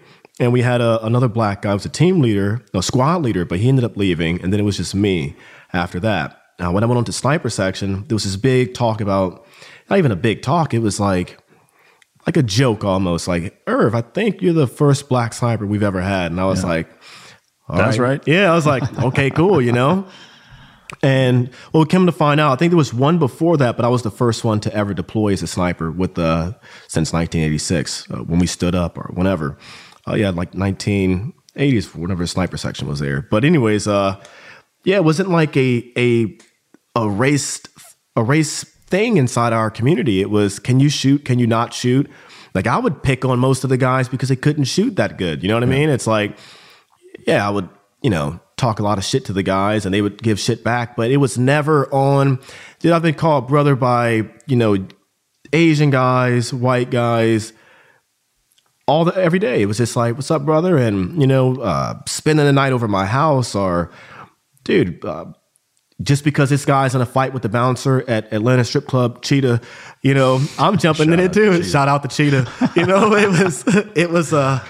It was just a brotherhood, man. It was, when I got out is when I, started to see, I guess what you want to call stereotypes and people judging me because of the way I look or whatever, and not having any idea what I did prior to it, anything like that. It was just, I remember being in New Orleans, dude, and this was also, but here's the thing about racism, I'm not even going to say it just comes from white against black or whatever. Sometimes it's black on black too. I have this cop, bro, and dude, it was racist, blatant, like, stopped me just because of the way I looked and wanted to do this whole BS thing. And me being who I am and kind of a hothead, and I was drinking way too much, but I was just like, dude, you're not going to put your hands on me and I'm not going to say anything, for no reason. And he, called me a few names or whatever. It was a white cop that kind of dissolved the entire thing, apologized for it, and was like, hey, man, it's not like that. So I was kind of torn a little bit, but then I've also walked in a store and kind of had this, like, hey, did you just take, I'm like, what the fuck? Like, bro, no, New York Times bestselling author, I don't need to steal a piece of gum. But it was, no, I get it, man. I think that it does need to be talked about. I think that maybe we've gotten to the point where people say they want to talk about it, but like you said, it's that understanding part. Maybe we've gotten used to so much of a way, or maybe we've gotten so used to stereotypes. And where I'm from, like, there's guys, it was a big thing to wear dreadlocks all the time. You know what I mean? I had cornrows at one point in time. God damn, I hope you got a picture of that. Bro, oh yeah. They were pretty, bro. They were pretty. And it was just like, there's a stereotype with certain guys or the way they dress or whatnot, but some of the most intelligent guys, that I know were, had long dreadlocks. They were Rastas and like very smart guys, and most gentle people on the planet. But I think we've gotten to the point where maybe social media and everyone's opinion and influence has kind of polluted people's minds, where you can log online and you can see, this guy did something here and this guy did something here. I think that we've put so much negative into the forefront, because that's what, starts topics and starts conversation and drama, that we don't put forth maybe the good things. I think that the whole stereotype kind of gets out of hand sometimes. Yeah. And once we kind of break that stereotype, like, dude, you have the best barbecue ribs that I've ever had in my life. And where dude, as a black guy, like, that's not even, a stereotype would be, hey, you ought to out-barbecue me. Yeah, exactly. And that was the best barbecue I ever had, man. And it's small things like that, breaking down these stereotypes and understanding, hey, why is this way? Or why do you guys do this? And X, Y, and Z. I mean, if you look at my past, dude, I mean, I was that guy, you know what I mean? Where, baggy pants. I stopped doing that with my dude. Funny story. I decided to. My parents always told me never, sag your pants. It meant this in prison and all this. And I was like, whatever. And my parents decided to sneak up on me in school one day. And I was walking down the hallway, thugged out, bro. And I hear my name called. I'll never forget my dad. This is Nick. And I was just like, oh my gosh. Bro, I pulled up my pants as fast as I could. And he's like, just come here. We went to the bathroom and he gave me a belt, had to wear church clothes that entire next week. So I had to wear, like I was going to church every single day after that, just to like prove a point. And he told me the importance of being stereotyped and all this and that. I mean, yeah, of course, I've been pulled over, for maybe a couple of reasons that I shouldn't have been pulled over for. Like I didn't have a busted tail light, fact. But I think that it's just that it's the stereotypes that need to be broken down, man. Dude, not everybody's bad. I think we've gotten so far away of, as soft as this may sound, dude, but unity or oneness, like I don't think that if you think about how stupid racism is, right? It's a skin pigmentation. I don't understand, in my mind, how can I hate someone over a pigmentation of something they have no choice? You know what I'm saying? And it's skin color. That skin, you can rip off a piece and set it on the table and it will do nothing but rot away. We've gotten away so much from, we're all sacks of shit at the end of the day. When we die, we're all going to go back to the sack of shit place that we come from. We're all going to turn into mud one day. We're going to get eaten by worms, and that worm's not going to care if it's a white skin, black skin, whatever. It's all going to get, eaten up the same way and whatnot, bro. I think we've gotten so far from unity, man. Everyone's just, it's so much just conflict, dude. No one is understanding the importance of helping another person out. Yeah. To me, I see a lot of parallels between the two political parties and racism in terms of it's gotten to the point where it's a gang, bro. Yeah. Where it's a thug, or it's a Crip and blood mentality or a Democrat and Republican mentality. But, and we talk about understanding. One of the things that, what I'd like to do here is kind of share as a fucking white male, my frustrations. And I'd love to hear yours too, is that, for me, and, I'm sure people of the white privilege crowd are going to say you're fucking whining, you got no reason to whine or whatever. But I mean, I can tell you, for me, like being a straight white guy, like nobody gives a fuck what you think, and in terms of, wanting to, not only nobody gives a fuck what you think, is that, you talk about getting lumped into, a prejudiced mentality or I'd say, albeit bigoted mentality is where you assume, and I'm not saying you, I'm saying, a lot of people in the public assume, well, if you're a white guy, you've had it easy. You're fucking racist. There's a number of fucking things that they're going to automatically assume about me.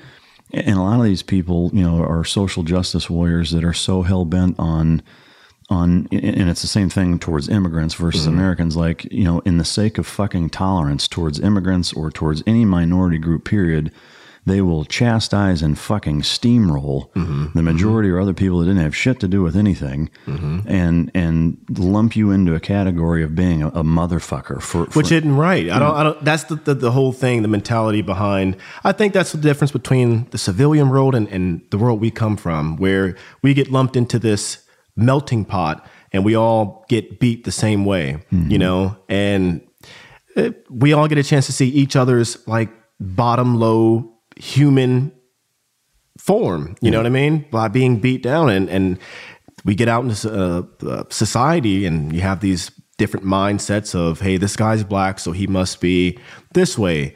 And to be honest, dude, like I have stereotypes too, even about certain black, and if I go to the Section 8 housing or the projects or go back to Baltimore or something like that, dude, I know not to go to Cherry Hill, Baltimore. I know not to go to certain places in Maryland because even me being a black guy, I'm not from there. You know what I mean? And I think it comes to history, man. Like certain things, I'm not going to say, maybe some things are stemmed from past generations. Like, I'll look at discipline for one example. The way my parents grew up was, very abusive, and both their parents, their fathers, were extremely abusive, and they got beat a lot, and you look at the generation before then, it was the same. And it kind of, led on to, my lifestyle. And then over time, my parents kind of understood that, hey, this isn't right. We're actually molding and this exact cycle, this continuation of problems that we face, and they kind of got away from that, and it helped me and my sister and, to kind of be better individuals, not because we weren't beat, but I'm not going to, establish that with my child. And I'm not going to preach the same things that my parents were preached, like, hey, these, people they'll look at you like this. They'll, don't go. I mean, I've had the speech many of times of, if you get pulled over, do X, Y, and Z. Don't ever reach in your pocket. Don't do this. Don't do that. And I never got it, but I guess I kind of did. And I've seen, my friends get jammed up a few times for just nothing at all. And it's just wrong place. Yeah, just wrong place and being a certain individual. Yeah. Yeah. I mean, I guess there's a couple things. I mean, number one, to me, I've been pulled over a lot. Mm-hmm. Yeah. Yeah. And sometimes it's gone textbook, and other times it's gotten real close to me getting yanked out of the fucking car. I've had guys draw pistols on me. What? That's when you gotta speed off, bro. Yeah. No, fucking spike strip. Right. But for me, when I look back at my own internal after action, every fucking aspect of it was directed or dictated by my conduct. You know what? I can agree 100%, 98%. There's a few times where I didn't do shit, but sure. I will be 100% honest when I say that, being in a certain state of mind at one point in my life, and I look back at the situation, and yeah, I could have, talked to that man like a man. And I think that's where you kind of get that establishment. Yeah, there's a conflict between, if you look online, there's police, and then you have, this demographic of people that have tension between them. That tension, and when you see it all the time, it kind of already builds a mindset of, I have to be defensive, I have to be a certain way, and that comes off, to a person who may or may not see something, or you as an individual, a certain way, but they get this fear of, hey, this guy's aggressive, and it might come across that way, and I'm guilty. I've been guilty of that, and I can, 100% say that the times I have been in trouble, my mouth has got me, maybe pushed a few buttons that shouldn't have been pushed, But yeah, 100%. Yeah, and I think, one of the unique perspectives that our soldiers have is, at least to a certain extent, being able to put themselves in a cop's shoes. And I've not, pulled people over here stateside really, so I can't speak to that. But being overseas, in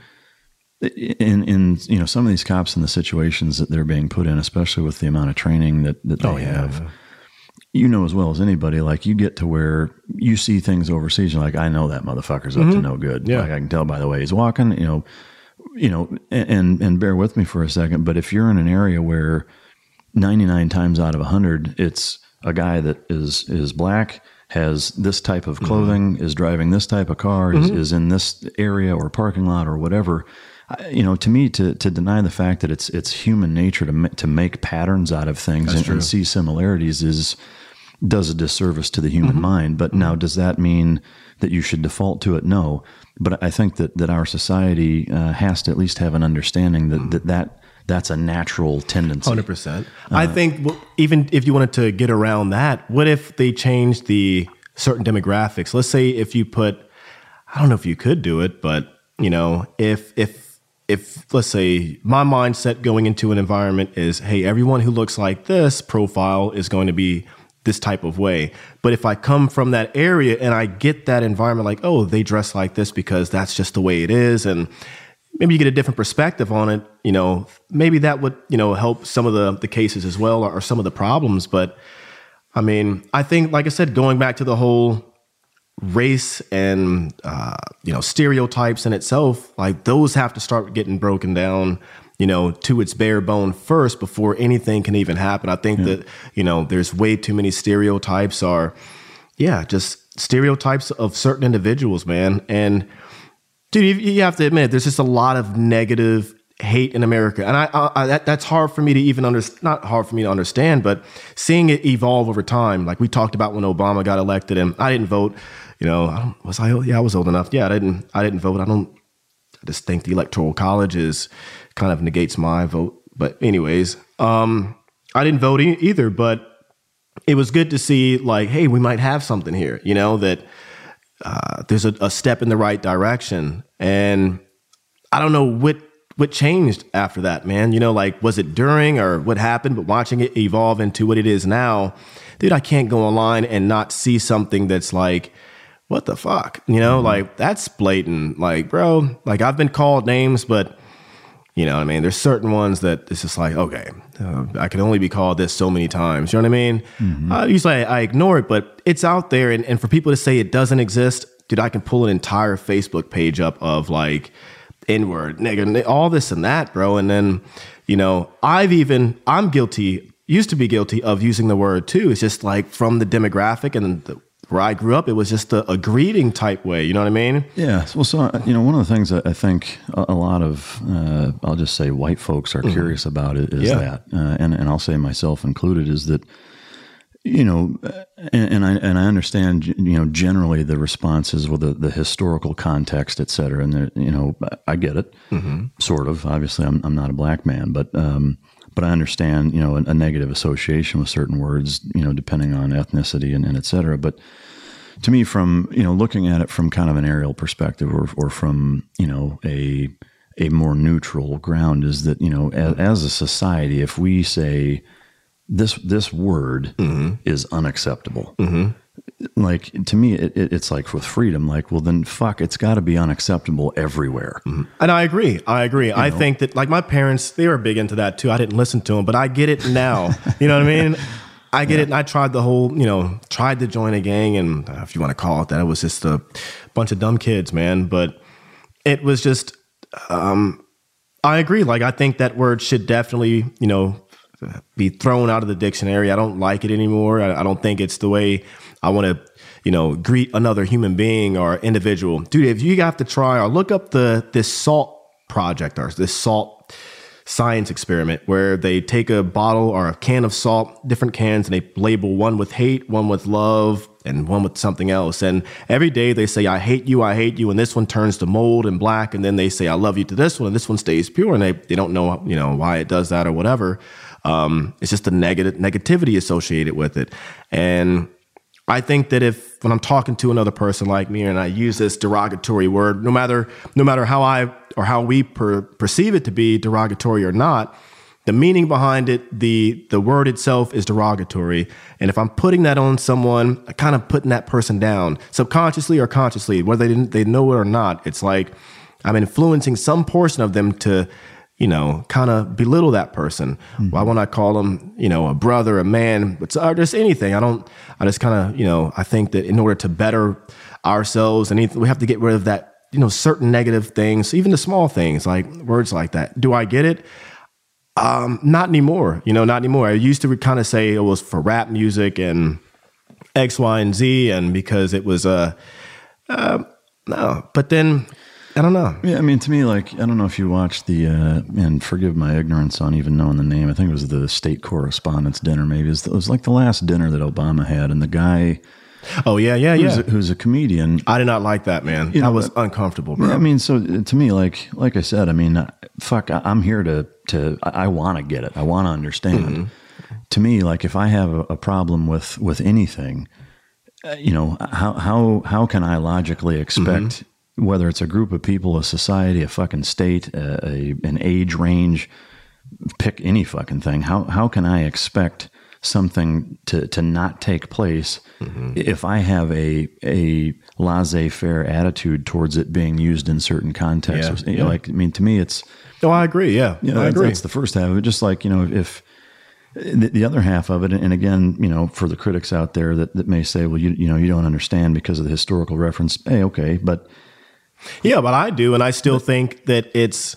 Dude, I don't know. I don't think it's right to call someone. I mean, it's just if you know the meaning behind it, what it was used for in the derogatory way, but there's also another little, I'm not sure if many people know about it, but there's also something like the Niga tribe in Africa. And that word means like king and queen. You know what I mean? But I think that's where it kind of got twisted. And then they used that, let's call them the Nigas. And then it turned into whatever. And it was used for derogatory. Then it switched over time. But we know what it was used for here in America. And if anyone wants change at any aspect, you can't ask for it and then not be willing to, to be part of it. Be part of it. Yeah. So if we want to be looked at a certain way, that goes for anybody. You know what I mean? If, if you don't want to be looked at like, hey, if I met you for the first time and I'm, stereotype, I don't even know, like, what's a good stereotype for a white guy? Like, let's see, you can't dance. Okay, there we go. Boom. Okay, I don't know. I mean, let's say you can't dance, right? I can cut it up, Nick. I'll tell you. See, what. I'm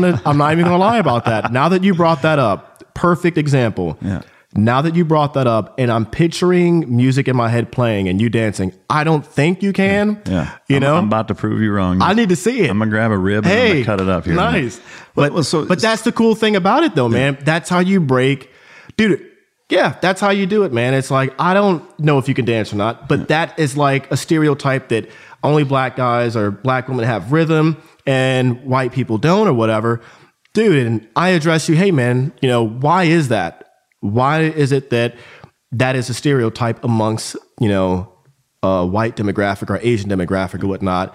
And I don't know. I don't think it's something that I could like berate or degrade you for or anything like that. It's just like, it's kind of cool. You know what I mean? Like, I don't know. I don't get it, but it's the cool thing I like to learn. Yeah. And I don't think that one side or some sides just don't want to learn as much or want to change as much. Like, people think I might be, what's your stereotype? What would you, if we first met right now, ask me one. Like, that was a good one. Yeah. If you said you could dance, like, this guy's full of shit. Yeah. You know what I mean? Yeah. I mean, to me, like, as, and I'm not trying to play fucking Switzerland here, but I really do. Everybody I interact with, and bear with me on the dog reference, but like working with dogs has taught me more about people than anything else that I've ever done in my life. Even being in the military for over a dozen years, is that the nonverbal communication and body language that continuously takes place between animals, teaches me that like my brain is fucking hardwired that way, and so now I don't think of things probably the way most people do. And so I would call it an ability to remain much more focused on the specific individual and how they're carrying themselves. Yeah. Some of it is their conduct, but a lot of it is the way that they're carrying themselves, their mannerisms, their confidence, the way that they look at me or not. Again, just like when you're overseas and you're surveying everybody, like you're looking for everything, either irregularities or patterns or, depending on what they are, you're looking things for that don't make sense, that don't match. Yeah. And so to me, that's kind of how I view everybody, is that I do, to not sound like a fucking robot, but almost kind of like a full scan of like sizing them up, but as an individual, I agree. Yeah. But the luxury that I have is that, I've got, 15 fucking years of doing that with dogs and trying to figure out how a dog's personality is. And so I'm naturally more hardwired on I would say kind of a primal animalistic standpoint than most people are. But to go back to the the white men can't dance thing, I think, and I'd love to hear some of your plights too, because to me it's like it's sitting around in the platoon hut bitch session. Yeah. But, for all the the fucking white guys out there that the thing that I see that I think frustrates most of us, that most people just aren't willing to fucking say or talk about, is that I think, between the white privilege thing and the fact that we automatically get lumped into being a group of people that I don't give a fuck what you think. I'm assuming that you don't like me because I'm black, Asian, Mexican, whatever, that you're going to throw stereotypes at me. But if you look at the white men can't dance, you got a little dick, you got... If I can pick any I wasn't going to go that far. Dude, I've been in this. You go. I've been to basic training. You know what I mean? And that's not a true stereotype. I don't know. You and me both. I know. But the fact is that when I think of, I can't think of a stereotype when it comes to the straight white male that exists that isn't negative and isn't generally laughed at. Mm-hmm. You know, it's like, it's the dorky white fucking dad that can't dance, that can't lay the fucking pipe, that's just a boring, he fucking goes bowling on the weekend and he's a lame ass. You should see me on the weekends. You know, but like, it's funny though. Yeah. You know, like when you bring up stereotypes about other races, it's not funny. It's offensive. It's how the fuck could you say that? And I think as a group, because that's the group that I'm in, I think, you know, whether you want to call it a fucking plight or not, I mean, that's the reality. The second thing is, you know, I hear that a lot about either getting pulled over unnecessarily or going into stores and get followed. And for sure, I've been pulled over unnecessarily, but not because I'm a white guy, or at least I can make that assertion pretty fucking comfortably.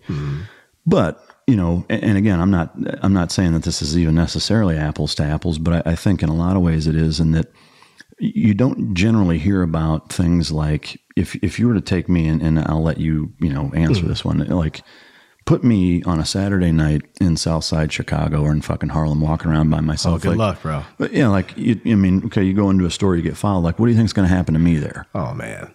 You're not making it back home, maybe. Yeah. You know, so, but, and why? Because you're white. Right. Yeah. You know, so, but that doesn't ever get talked about. That's you know? true. And if it does, it's you fucking white privilege. Like, I'll tell you right now, so why is that then? I never even thought about it like that. Yeah. And that's the thing is that it never gets talked about, because you're the fucking white guy that has the privilege. And this, I'll tell you right fucking now, there isn't a goddamn thing on this property that was handed to me. And I'll say the same thing too, man. Like, for, you know, blacks feeling that they're under, I'm not sure if I'm not going to sit here and say I'm trying to dispel a stereotype, but I am going to say that if you work hard, and dude, I was never a believer in it. You know, I would watch TV and stuff like that, and I would hear, you know, people who didn't look like me say, all you have to do is dream and pursue your dream. I'm like, bullshit, that's not going to happen for me, you know? But I found that, dude, I honestly found this, man.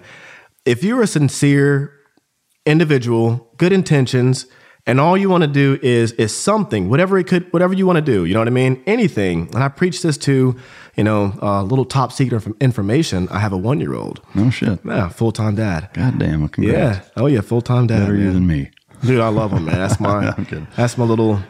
He gives me a hard time, not gonna lie. Anybody who says, "Oh, it's dude, it's tough." It's you talk about tough. No sleep. I'm right there with you. But it's like, man, I think that you can do anything, and it's just about like not accepting society's opinion. You know, no matter what society says about me or anything like that, dude, there's no way I'm going to let that stop me. I just don't. My mom always used to say that when you die, there's only one person inside that pine box. So who the fuck do you have to impress while you're here? Yeah. You know what I mean? There's only one person down there. So do what you have to do now. Dude, when you go, that's it. So I don't really think too much about, because I'm black, I can't be an author, or because I graduated high school with the 1.7, I can't be an author, or own a company or anything like that, dude. It was no bullshit. Like, woke up, I got tired of the situation I was in, which was really bad at the time, and I needed to make a difference. And the mindset, I reverted back to that, you know, selection mindset of there's nothing that can stop me. Either I'm going to go home and, you know, they're going to have to make me quit, or I'm going to die here. And I felt the same way with a project that what I'm doing. I didn't put a stereotype behind it. And that's the cool thing about the imagination. There is no color. You know what I mean? We all dream the same, you know, and all those things can come, you know, possible if you just put your mind to it. And I think that's one of the big things. I think that I'm not trying to, it just kind of happened, of the day and age we live in, and me being a black guy, you know what I mean? It's. I think it's saying something. I think it's saying that there are people out there that, dude. I'll give you an example. A book signing. Being in the civilian world when I first got out, I kind of had that. I was falling into the the mindset of like, oh man, it's hard, and you know, because you're black and all this and that, and Obama's not, whatever, dude. It was like going into a book signing and seeing predominantly, you know, white people there. And it was, you know, coming up, shaking hands, crying, hugs, and stuff like that. And it was just like, oh my gosh, bro, that's the side that not many people get a chance to see. And we see all this, you know, racism or hate going on now. Dude, come to a book signing, man. And you'll see that maybe it's just me, bro, but I just don't. Does it exist? Of course it exists, but there's more positive stuff out there than there is negative. I think that we, of course, harp on it way too much in the media outlets that kind of control the mind. That's why they call it television. It's telling your vision, programming. Programming your mind by telling your vision something. And maybe we've gotten so programmed to that's what we believe to be true is, there's this tension going on. Is it? Yes. Should it be resolved? Of course. But we've gotten so much into the negative aspect that no one wants to listen to each other anymore. Yeah. Shut that shit off. And we just need to talk, man. It's a legit talk question. There's no difference. You know what I'm saying? If I put, it's stupid in my opinion that we can, in the same country, under the same constitution, we have these Democrat Republicans and whatnot, and there's hate between that. The same two, parties that essentially form up the entire nation itself can be in a split and have that much hate. And this side feels that they're right. This side feels that they're right.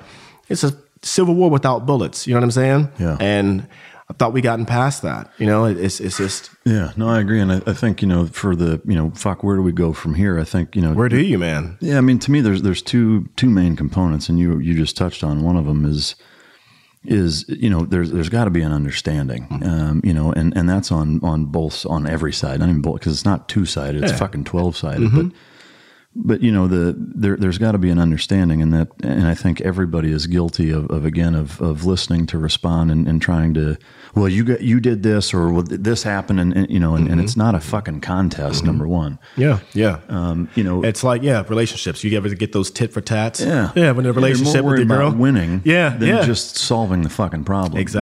With the Lucky Land Slots, you can get lucky just about anywhere. This is your captain speaking. We've got clear runway and the weather's fine, but we're just going to circle up here a while and get lucky. No, nothing like that. It's just these cash prizes add up quick. So I suggest you sit back, keep your tray table upright, and start getting lucky. Play for free at LuckyLandSlots.com. Are you feeling lucky? No purchase necessary. Void where prohibited by law. 18+ terms and conditions apply. See website for details.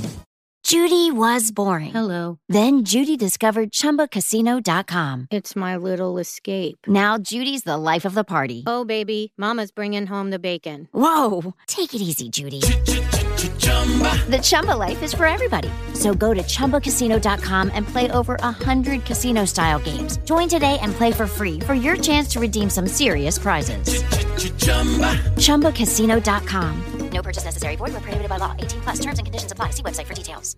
With the Lucky Land Slots, you can get lucky just about anywhere.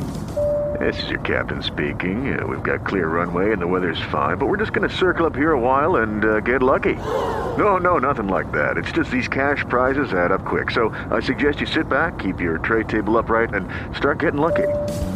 Play for free at LuckyLandSlots.com. Are you feeling lucky? No purchase necessary. Void where prohibited by law. 18+ terms and conditions apply. See website for details.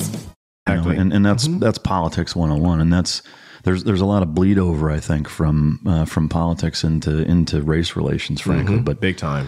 I think it's the perspective, and again, one of the things that I've learned from dog training that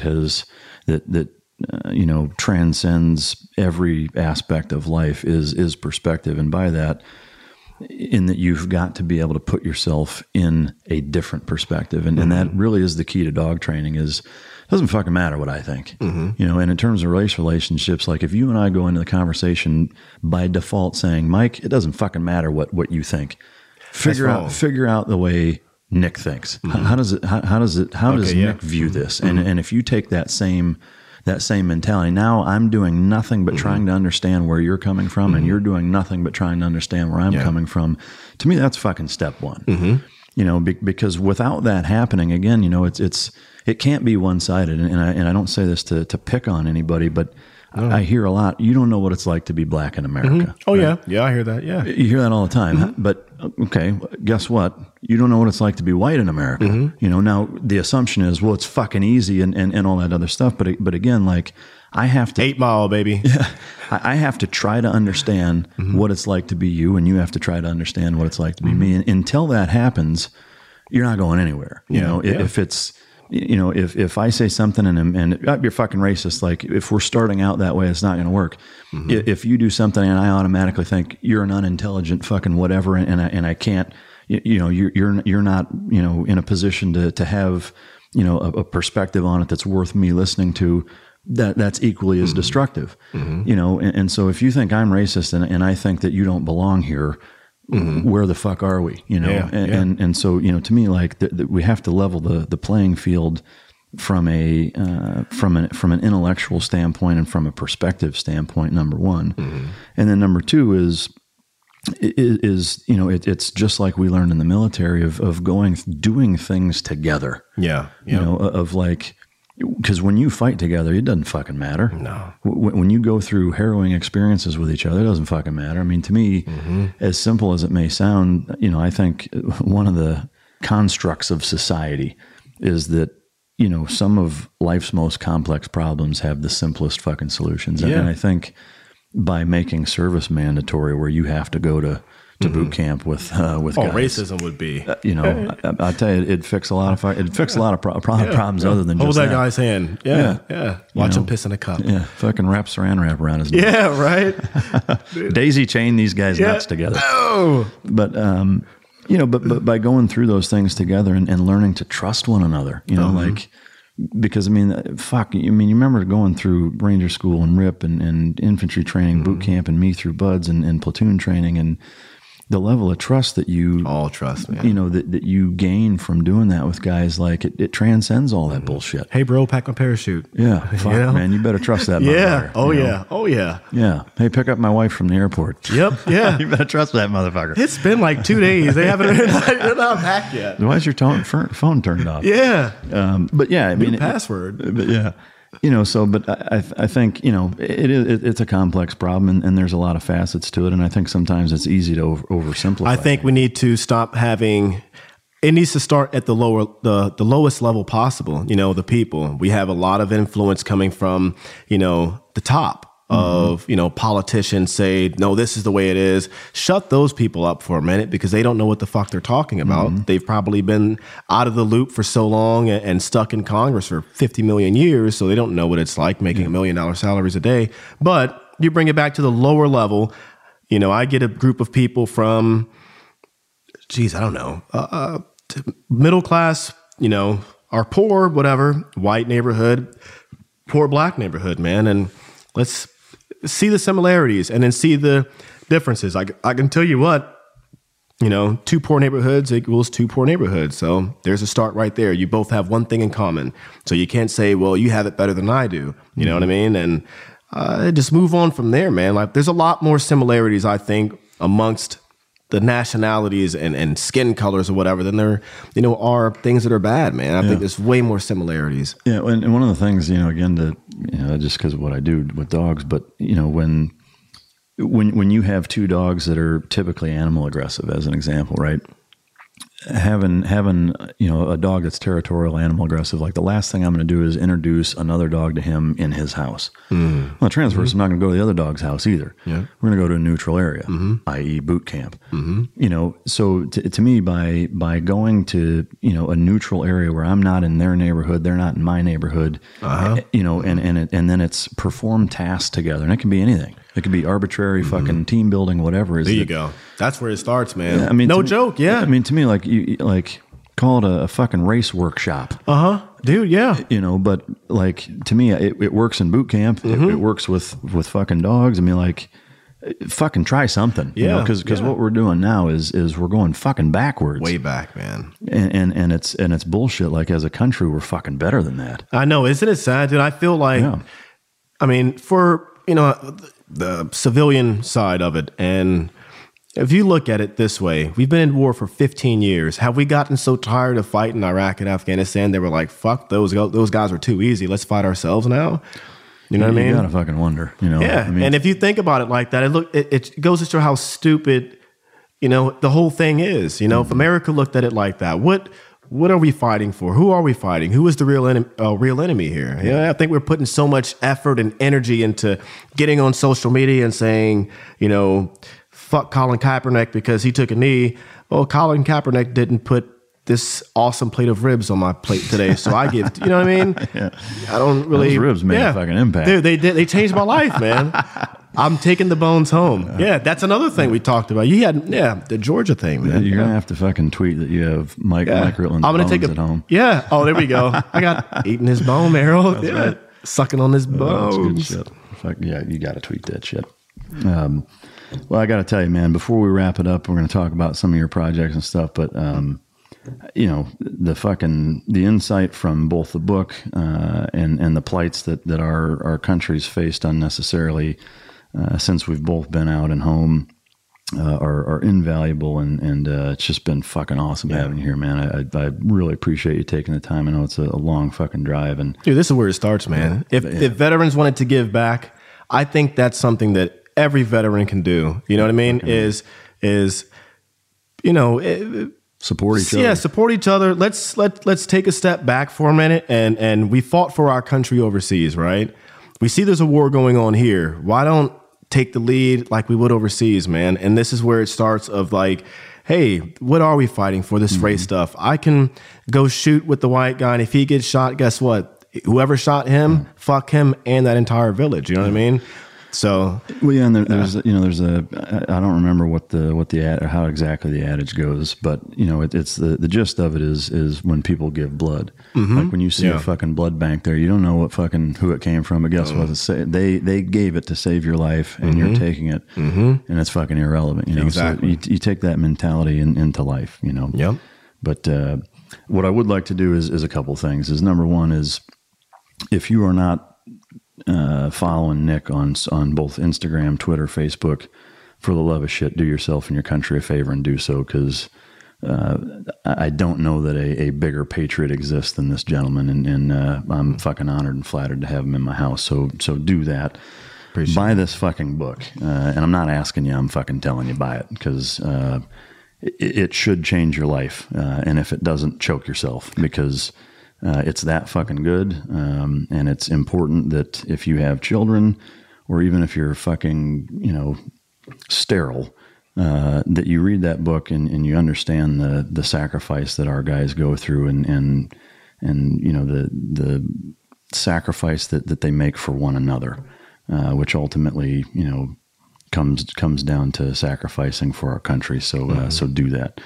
He's got The Way of the Reaper, which again is even more stories similar to what's in the first book. And then I would love for you to tell us about the next book coming out, as well as your projects on TV, mostly Discovery Channel. Let everybody know how they can follow you, where they can go, and what you have going on.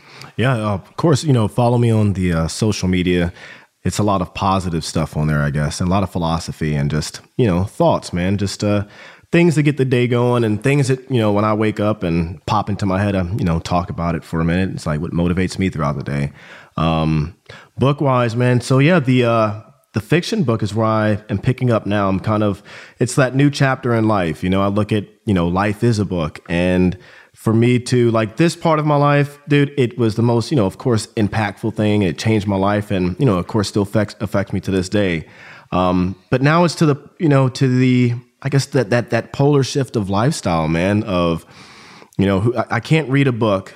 I can't get to the end of the book. Maybe I could, but if I kept my hand on the grouping of chapter 5 and I went on to chapter 6 and 7, but I still keep flipping back and rereading this one, that's an awkward way to read a book, is reading it this way. It's just awkward. You maybe highlight a few things in chapter 5, and you can come back to them, in different points in your life. But I think that, by me going to the fiction side, it's bringing back that innate thing we're all born with, the ability to create and dream and explore. I think that's where all the fun stuff, that's where you change the world. I mean, it's, cliche or soft as that may sound, dude, like that's where it starts. You know what I mean? It's, I think that the things we're talking on right now, and that was all thought of, someone dreamed it, and someone dreamt of a desk and all this stuff. You know what I mean? And here it is now. I think just there's so much more positivity, man, and just a lot to be spread around. And there's always two things. Anyone, you can apply this to anyone, their life story. There's two things you will always learn in someone's story: what to do or what not to do. You know what I mean? And that goes for any race, color, or anything. There's always something to be, taught, something to be picked up from, what to do, what not to do. At least take that away from it. But getting into the fiction world, it's going back to the childhood roots, man. I think that we become so adulthood and we kind of get so, this is the way it is or whatever. And we forget to have fun sometimes. Yeah. You know what I mean? We forget to loosen up, let loose. And I think that laughter, that imagination, man, like what happened to the, I don't know. I look back. This may maybe not make me sound too old, I guess, but like the 90s. And, we had sitcoms like, I'm sure you watched Fresh Prince of Bel-Air. Okay, yeah. So I can do the Carlton. Yeah, okay, yeah. That's what we got to, yeah. Dude, so yeah, it's just like that brings, people together, man. Like we can relate to that. And I just think that, man, just exploring just the fiction world and giving a different aspect and different share of stories. Who knows, man? I might be the new partner with Jason Bourne or something like that. You know what I mean? Yeah. Hey, why not, man? Why not? Just exploring them. Going back to not a kid, but we just get so caught up in being adults. The world needs more recess. Yeah, there we go. Do you remember that cartoon on Saturdays? I might be way dating myself. It was Pepper Ann, Recess. Dude, that was... Shit, you're younger than I am. Yeah, yeah, that was the shit, man. Fucking A. Tell us about the Discovery show and the UK version that you're working on. Yeah. So the UK, I do a show through technology and Skype. The UK, on cable TV, a video game and movie review type host show. And it's fun, man. I mean, I'm 31 years old and I get to sit around and play Xbox and, and play games. And dude, check this out. I always thought Star Wars was like a white thing, right? This is a true story. I played the video game and I'm a Star Wars fan, bro. Yeah. Dude, I'm almost going to go into the whole Darth Vader thing, but dude, like that's badass, man. I get it. Like it's really neat. You know what I mean? I'm like, oh shit, this is kind of cool. And I've played, this is going to sound weird. I've played NASCAR, the F1 cars. Oh yeah. And like, dude, all the technology and the shit that they have to like the pits, and there's a math behind that. Yeah. There's a strategy, a very deep strategy, bro. And I thought you just have to go fast, and that was it. Fucking chess game. It's a chess game. And dude, speaking of chess, my dad brought me up on chess since I was like a baby, man. And I love skills. There it is. Yeah, I love chess, and he was big into like the Deep Blue machine from IBM back when this Russian guy played the big supercomputer and won. Yeah, we tried to. Yeah, but anyways, man, I just like, I don't know. What's that? The UK, and then the TV show was I got picked up for Fox, and that's where I met John Cena. Cool guy, man, really cool guy. Is he as good of a kisser as he seems like he would be? He can hug. He can hug. But I will say the whole he will kiss you, bro. If you push it, like he won't back off. Yeah. It's gonna happen. It's uncomfortable. It can get there, and that's a big guy. Yeah. But and then just building a friendship with him, and it's just like, hey man, he called me up one day and was like, hey, I have this movie. I'm gonna be a sniper in this movie called The Wall, and everything comes full circle, man. Like, be careful of who you are mean to sometimes, or who you kind of push off to, you just never know how things may come back full many years later or whatever, dude. So me and John kind of, just had a few talks during the show, and we had this like, mutual, hey man, that's kind of like how I grew up or whatever. And it turned into, hey, come over to my house. And it's not no Hollywood shit, but come over to my house.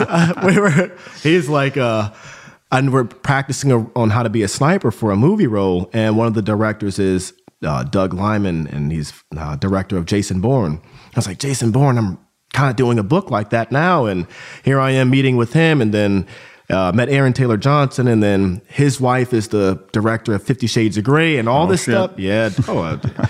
Beautiful lady, man. She's a really, really good lady. Like, really good person, man. And everyone's just like kind of pushed me along, and it kind of dispelled that whole myth of you have to be a certain way. Mm-hmm. Dude, all I had to be was nice and real. I didn't sugarcoat, I didn't keep it fake or whatever. It was just like, dude, if you would have told me I'm staying in the 50 Shades of Grey director's house, and in their spare bedroom, and dude, was just fucking amazing. I was like, holy shit, this is badass. I never would have dreamt it, bro. You know what I mean? And it's just being nice to people, man. And then, not to dig too far back, but I think that one of the things that I've found useful for me and what I try to live by is essentially as basic as it fucking sounds, is the golden rule. Is that for everybody, whether it's race relations, it doesn't matter what the fuck it is that treat everybody the way you'd want to be treated. Exactly. If you and that's for all sizes. If you don't want stereotypes, then don't put them on other people. Exactly. For everybody, and that's white people, that's black people, that's everybody. I'm nice to everyone. Yeah. I address everyone the same way. Like you're going to get a firm handshake. Yes, whatever. Yeah. And I make my assessments, thereafter. But yeah, I think that's how it always starts, man. It's being nice. The way you would want to be treated. My mom taught us that. Our moms taught us that stuff, man. And it's 100% true, dude. 100%. Yep. So your new Discovery Channel show, where is that? Or when? Just got picked up for it, man. Yeah, it's been a long process. Like, I don't know if it's 45 emails back and forth, dude. What's the gist of it? I don't know if I could talk about it. Oh, no shit. It's literally like, all right, just Can we say when it's coming out? Or is that even fucking... That's still secret. God damn. Yeah. You heard it here I'll tell you what, though. I'll give you... If you can't make it out there, I'll give you the first big little press interview thing, dude. I think it'd be badass. And awesome. Let's do that. Oh, fucking yeah. We'll do that. Well, good shit. Yeah. Anything else you got going on you want to talk about? Started the company, man. It's a publishing company. So helping everyone to become authors or put their stories on paper. And like I said, everyone's got a story to tell, whether it's in your mind or a real life story. Is there a targeted demographic in terms of who you're everyone, just anybody, everyone, like veterans, anybody? I'm going back to the whole thing I talked about earlier is just unity, man. Like I'm bringing in the kids. I want to go back to my high school. I'm getting going to start like a writing competition for a short story. And bring on a student, and one of my partners, he's going to go to his high school. He's a sniper. I trained him up as a sniper. He went on to do cool things as well. And he's going to his high school, do the same thing. And we're going to have students. I'm going to write with them, and we're going to hook them up with other writers and stuff like that, and publish a book with them. And use all those royalties and stuff like that to go towards their college tuition. From like my high school wasn't, not many people go to college, and we're same for him. So we kind of just because of the money or whatever, and take care of that. And we have just everybody, man, females, kids, black guys, white guys, purple guys, everybody, man. That's fucking everybody. Great. Well, that's good stuff, man. Well, before I end on the last note, again, I want to just. I can't thank you enough for coming. Oh, dude, it's been fucking awesome having you here. Definitely going to have you back sooner than later, and it's worth it. I have to get in the bite suit one day, man. We'll do it here in a minute. No. I don't know. Is it the dark house? Good thing there's lights on in the garage, and that's where the bite suit. And we'll get that on video if that happens. But, Hell yeah. But no, again, I want to thank everybody for listening. Without a doubt, the fact that the support that we've had from just the first episode, and I have no doubt this one will be even more popular. But it's you guys, the listeners, that give guys like Nick and I the ability to do what we do and love, and that's your guys' support. So 100%. I know I speak for both of us when I say thank you to all of our supporters for everything that you guys do. Because again, without you, we'd be fucking contracting or doing God knows what. Yeah.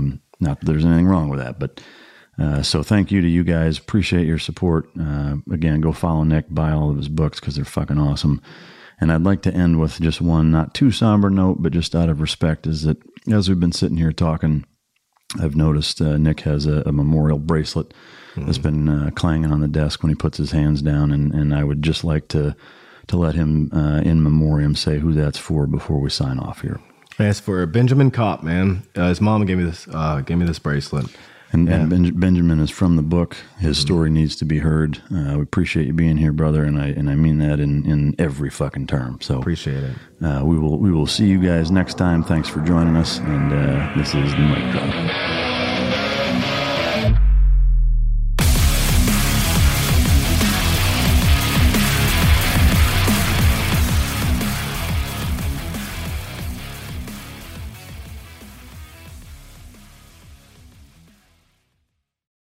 Lucky Land Slots, you can get lucky just about anywhere. This is your captain speaking. We've got clear runway and the weather's fine, but we're just going to circle up here a while and get lucky. No, nothing like that. It's just these cash prizes add up quick. So I suggest you sit back, keep your tray table upright, and start getting lucky. Play for free at LuckyLandSlots.com. Are you feeling lucky? No purchase necessary. Void where prohibited by law. 18 plus terms and conditions apply. See website for details.